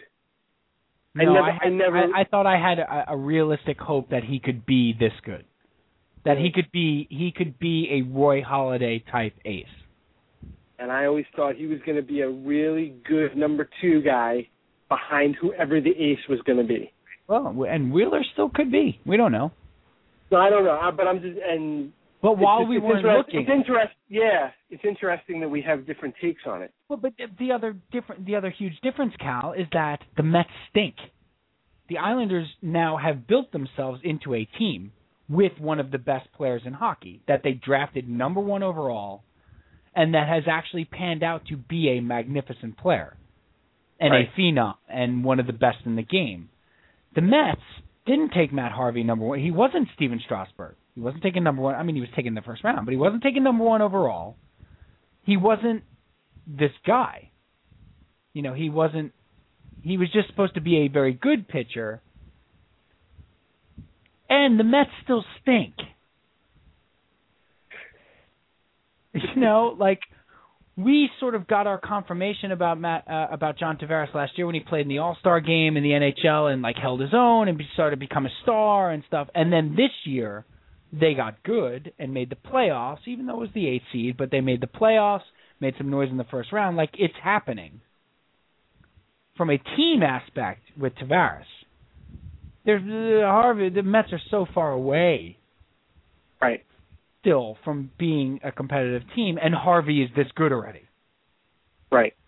So that's like a big difference. But we talked about it. It is a surprise. It is. Like, while we weren't looking, we got one. Well, here's a good one for you. Try this one on for size. All right, sir.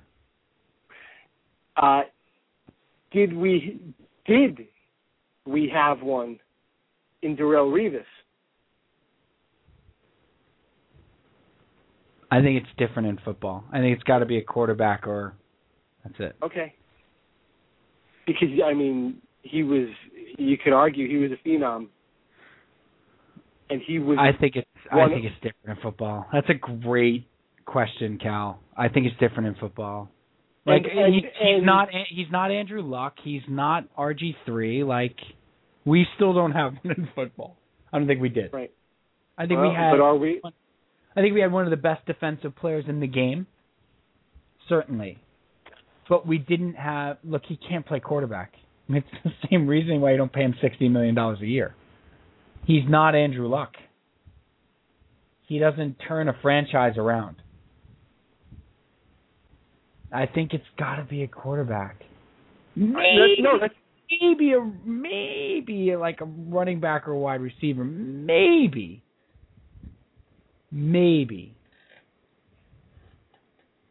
Could it be like a dynamic pass rushing outside linebacker? Gotta be LT. Better be LT. That's it though, right? Yeah, it better be LT. To me. Like the guy you take first overall who turns a franchise around and is immediately one of the best at his position. That's who it's got to be, and that's typically a quarterback. It's typically a quarterback. Right. It's Peyton Manning, or it's Andrew Luck, it's RG3. It's this guy that, like, wow, they got one. We don't have one. And the thing with Revis is I don't think anybody ever really took him for granted. I think we're going to feel him not being here this year, and we're going to miss him. But I don't think we're going to kind of long for, I really wish we appreciated him when he was here. I think he got the due that he deserved. Absolutely did. Absolutely did. Right? I mean, I've said it before. 2009 was the best season, from going to games since I was, 15 or whatever, that I've ever seen a player have in person in football. I mean, he was that ridiculous. And you're talking any player, right? Yeah, yes. And I'm a Jets fan. So, my options on offense are limited. I saw Curtis Martin have some magnificent years. I saw, the 98 team had a very good offense. I mean, Vinny was, 26-4 that year. And, Keyshawn Johnson had 1,300 yards receiving and 7 or 9 touchdowns. All that. Never saw a player on either side of the ball in person be as dominant as Revis was that year. I mean, you watched a cornerback every play. Every play. And I didn't get to see the sack exchange. Like, I didn't get to see Gastineau. I didn't have the tickets yet. Right. Gastineau with 22 sacks or whatever, that's a ridiculously dominant year. I'm just talking about, in person, all those years I had the tickets and all those games I went to. Never saw somebody have a season like that. I mean, he was just, you watched him. You watched a corner every play. Right. To see what he was doing. And he was matched up against Andre Johnson or, Ochocinco or whatever. It was almost like every week he had Randy Moss twice. Every week he had a different ridiculous receiver that he was just shutting down. Right. So, but, again, he's not that guy you drafted first overall and he turns your franchise around. And Matt Harvey. Let's bring PJ back. Is PJ still here? Is he still here? I'm willing to bet that he is. I'm hoping he's still here. They had brownouts in his neighborhood. I don't know. Boy, it's gotten hot, huh? The lights are on in the panic room, so don't worry. Nice. Is Jodie Foster there? Or? I have a stack of Jodie Foster films. In the panic room? Yes, I'm watching Nell. Don't all panic rooms come with that? Yes, they do. Now they do. Now they do. Now a hand crank VCR. Do you? And a bunch of videotape. Do they make those? They do. I want a hand crank VCR. PJ, have you been watching Arrested Development? The first two. You watched the first two. So you're 2 in, I'm 3 in. Cal, you're 5 in? Yeah, I got to go back and watch 5, so. You're like 4.5. I say I'm 4 in. Yeah. PJ, without spoilers, thoughts? Right. I can't believe they killed... No, I'm kidding. That's my favorite spoiler alert. Everybody hates PJ now. Yes. Bruce Willis is dead, guys. Well, we make fun of my mother because when Braveheart came out, we had just heard, you got to see Braveheart, it's a great movie, not really knowing anything about it. And my parents went to opening night. They came back, and I said, how'd you like Braveheart? And my mother just said, I don't like the way he died. And I'm like, what? Oh.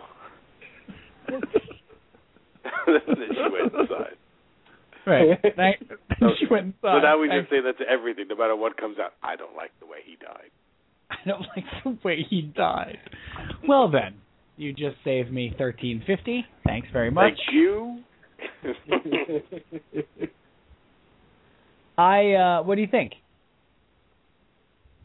I'm enjoying it. I reserve long-term judgment till I've seen it all. Right. I think the pacing's a little different. Very different. Slightly longer format means slightly longer bits. I have one problem 3 episodes in, and I wanted to get your guys' take on this.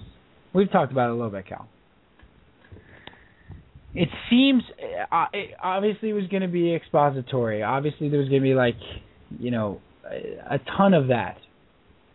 I was talking to Dr. E. Stat about this tonight.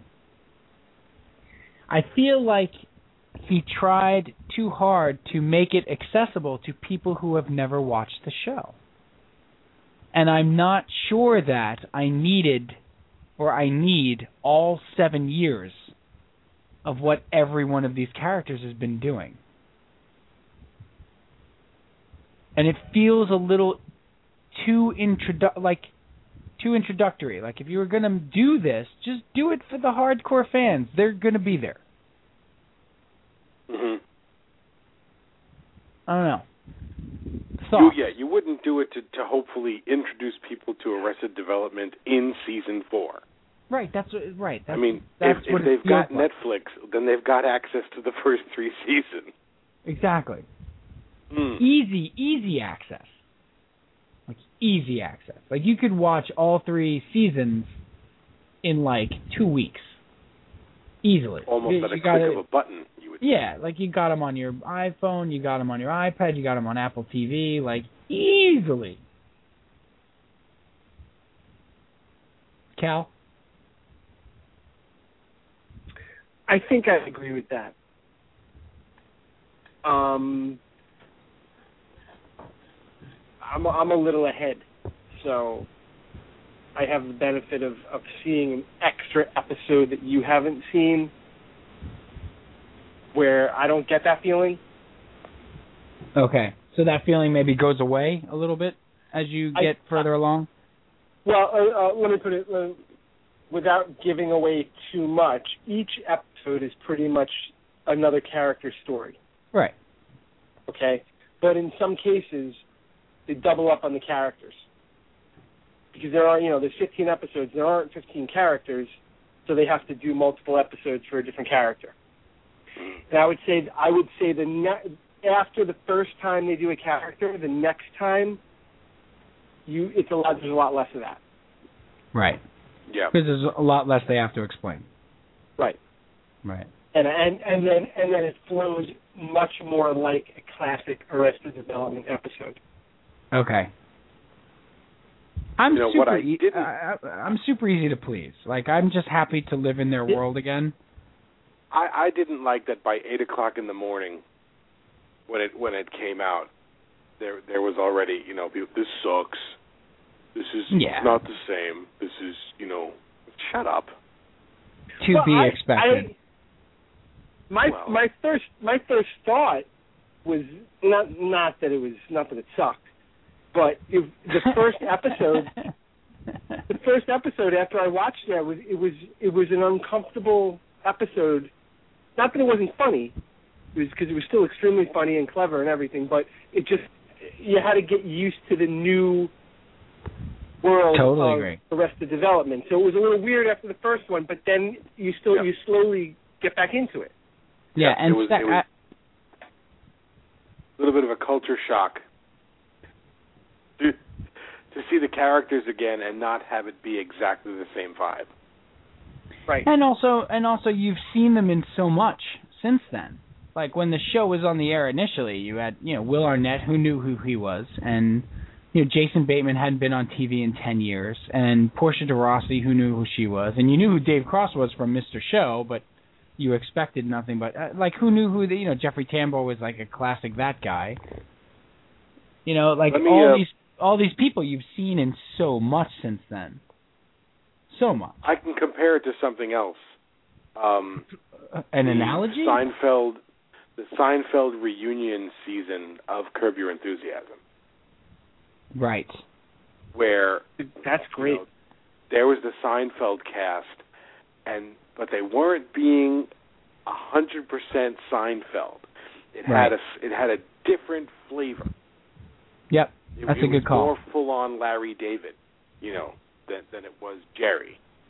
Yep. But you just loved it. When they walked into that apartment, you were like, oh, we're here again. Right. And then you just had to kind of let it happen in this slightly different way, and then you pick it up and you go with it, and you start to love it because it's still all real good. Totally agree. Yeah, I mean, I'm looking forward to, and now, of course, so many things I've read tell me that, like, episode 7, episode 9, like, I had a buddy at work tell me that at least 5 of the 15 are as good as anything from the first 3 seasons, like, are as good as anything on the first. So, if I get 5 out of 15 that are as good, and then little bits and pieces in the other ones, I'm good. I'm good. But how much of an Arrested Development episode did you really appreciate upon first viewing? And then think about what you get out of them on the second and third. Totally.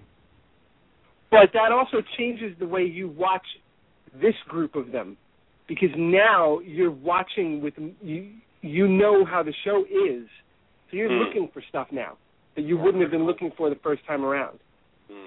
But I gotta say, like, I watched the first episode twice.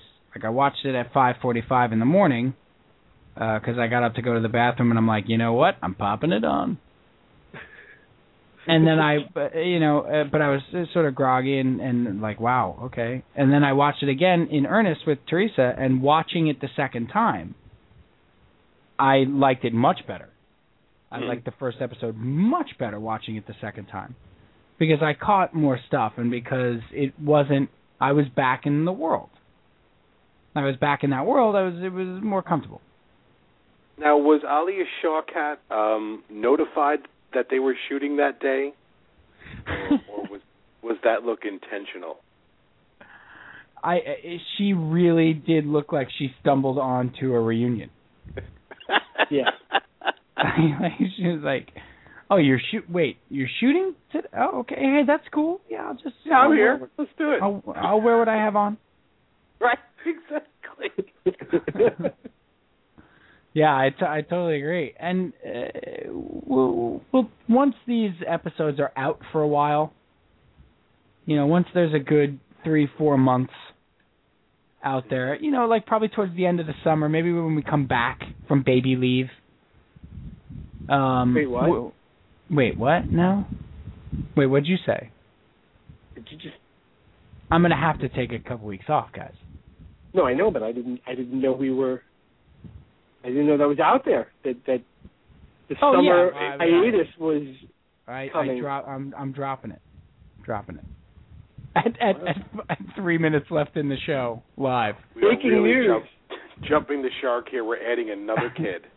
If only I had breaking news music to herald this announcement. Peach. If only there was a producer that could punch up some sort of news bulletin bumper. I did not follow the sitcom protocol, though. I'm having a boy. So I didn't, for ratings, I really should have had a girl. Yeah, but as long as the day that this happens is just hectic and all hell breaks loose, and you're running around, with a pot of hot water and towels, and all that matters. We're stranded on the cyclone at Coney Island. For some reason, It'd be better decided. if you had twins, because then we can give them screen time. Whatever you do, make sure that you burst out of the house with your bag and leave your pregnant wife behind. That'll chestnut. And then remember, you got to go back and get her. It works every time. It could be she could go into labor while she's singing live on a telethon. That's never been done. Oh wait, what's that? I'm sorry, what? Don't take an elevator or a taxi. That has been done. Definitely don't take a taxi driven by John Travolta. Right. Or if you can avoid that. That's just solid advice. That's just good solid advice. For Where life. to? Where to? Oh my Like gosh, where? you're pregnant. Like, you're so pregnant in the back seat. It's like so weird. We're totally going to the hospital over here. All right, we got about 15 seconds left. Once again, this episode was brought to you by Blue Haven. Go to www.bluehavennyc.com and also rtusports.com to get all the episodes and download the podcast on iTunes, please. It's like so weird. You're like pregnant in the back seat, Kirstie Alley. Oh, how about that movie? Anyone? Anybody? Look Who's Talking? Anybody? Oh, man. And Look Quality. Who's Talking also. Look Who's Talking, too. If the baby comes early... T-O-O. If the baby comes early and it's a preemie, is it spelled P-R-I-X-M-I-X? It's a Prix mix. That's what it is. I'm totally telling Teresa you said that. She never liked me anyway. No, she never cared for you. Now she's really got a reason. It's spelled P-R-E-X-M-E-I-X. A preemie. Oh, boy. Don't panic if the lights go out.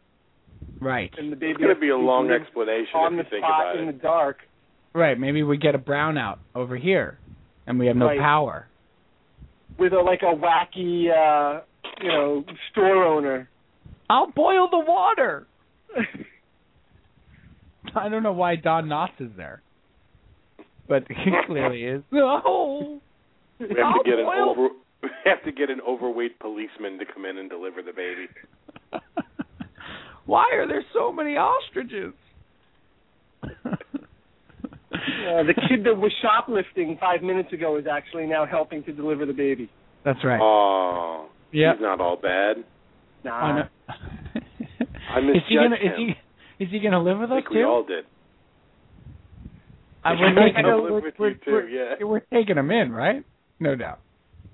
Well, no, I think he just named the kid after him. That's it.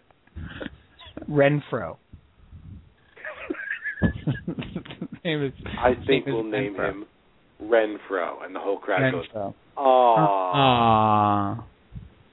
Right, and then you're looking for Ren. All of a sudden, well, hey, where did he go? And he's gone. Like you never see him again. Like he was never even there. But his namesake lives on forever.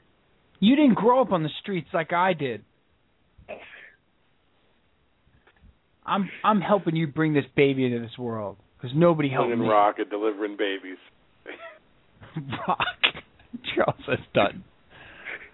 Oh boy, it's gotta be him. We got it. Can we get him? We could probably get him. Who, The Rock? No, not Dwayne Johnson. Charles S. Dutton. Charles S. Dutton's favorite. My favorite Charles S. Dutton is definitely in Rudy, and it's definitely when he's reading down the list of things that Rudy sucks at. we always thought it would be great if that scene kept going. At some point, Sean asked, "Okay, we got it. I think we're good here. You're 5 foot nothing, 100 and nothing. You haven't got a speck of athletic ability. You smell bad. You're not good looking at all. You're very short. You got hairy ears.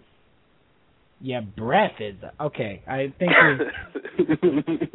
think we got what we need here. I'm gonna go ahead and cut on the scene. I think we got it.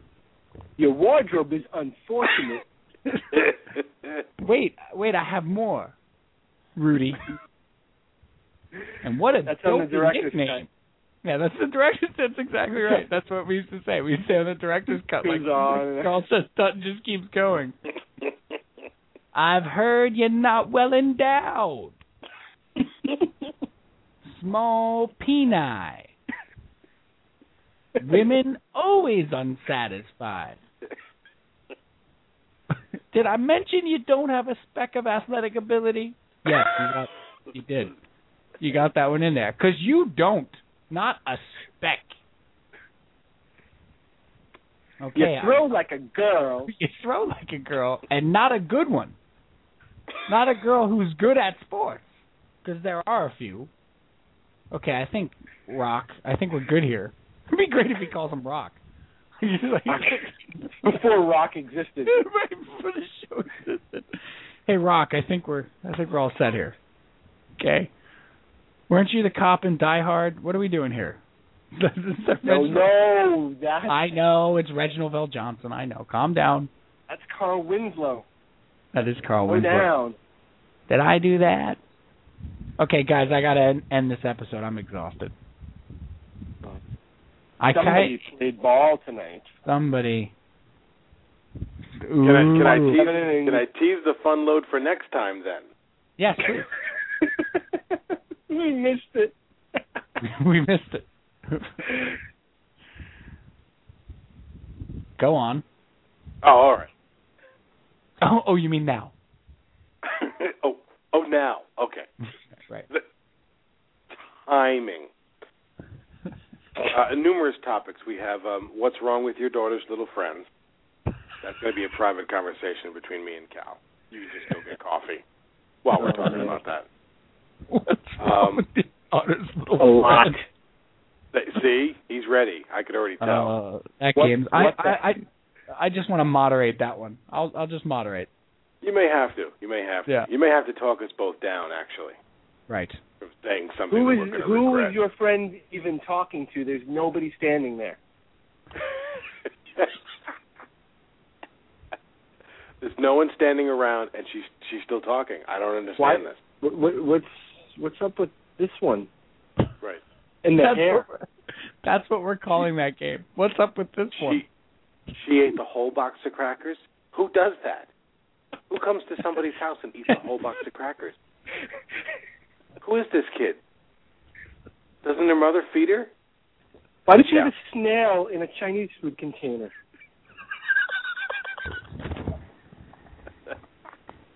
That's that's not normal, right? That she's doing that. Why do you now? You have a snail. What is? No, they're not pets. Why does she have? Why did she take the toilet the toilet paper off the roll? Why? It's on the floor. Why is the toilet paper roll on the floor? Who does this? Who are these? Where are you meeting these children? Who goes into somebody's house and takes the toilet paper off the roll? That's right. Who does that? This is odd. Okay, it's so I'm odd. looking.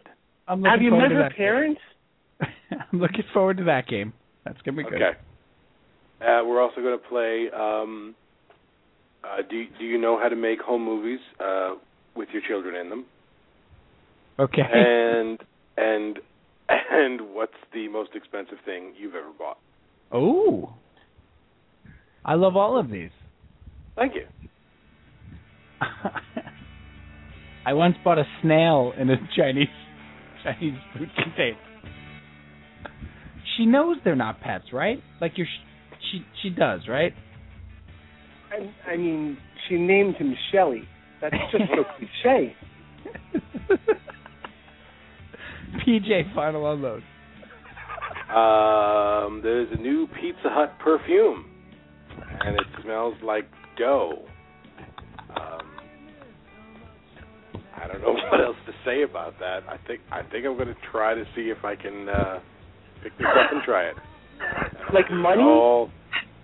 It smells like I think uncooked pizza dough. Oh my God! Wow. Some people, I guess, find that attractive or pleasant. I'm not sure. That is hot. Yeah, it doesn't smell like sauce. You're not going to smell like a pizza combo or anything. Cal, final unload. Pizza dough perfume. Top that. I found out this week that the greatest 89 cents you could ever spend when you've got kids are Taco Bell Cinnamon Twists. My two girls almost murdered each other over them. You may be right. I think you nailed it. 89 cents. And my final unload is, we didn't get to talk about it tonight, but I know we wanted to, and that's David Wright. David Wright having a moment with a young fan behind home plate who had asked him about 100 times to hit a home run, or telling him he was going to hit a home run about 100 times. And David Wright hit a home run. And then after the Mets won the game, he gave David Wright a hug. Or David Wright gave him a hug, this fan on the rail, and I tell you, it's one of the greatest moments I've seen in baseball. It really is. It's one of the greatest moments I've seen in sports. And it really, I welled up. It was magnificent. So I just want to thank David Wright. You know, he's taken a lot of crap with this team. And that was truly a magical moment that I will never forget in sports. It was transcendent.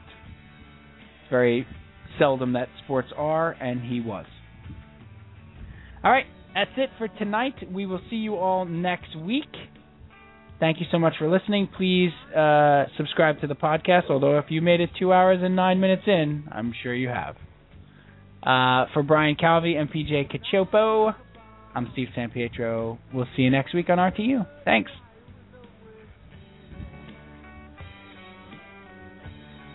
Shelley. True story. Is that a true story? Blind snail.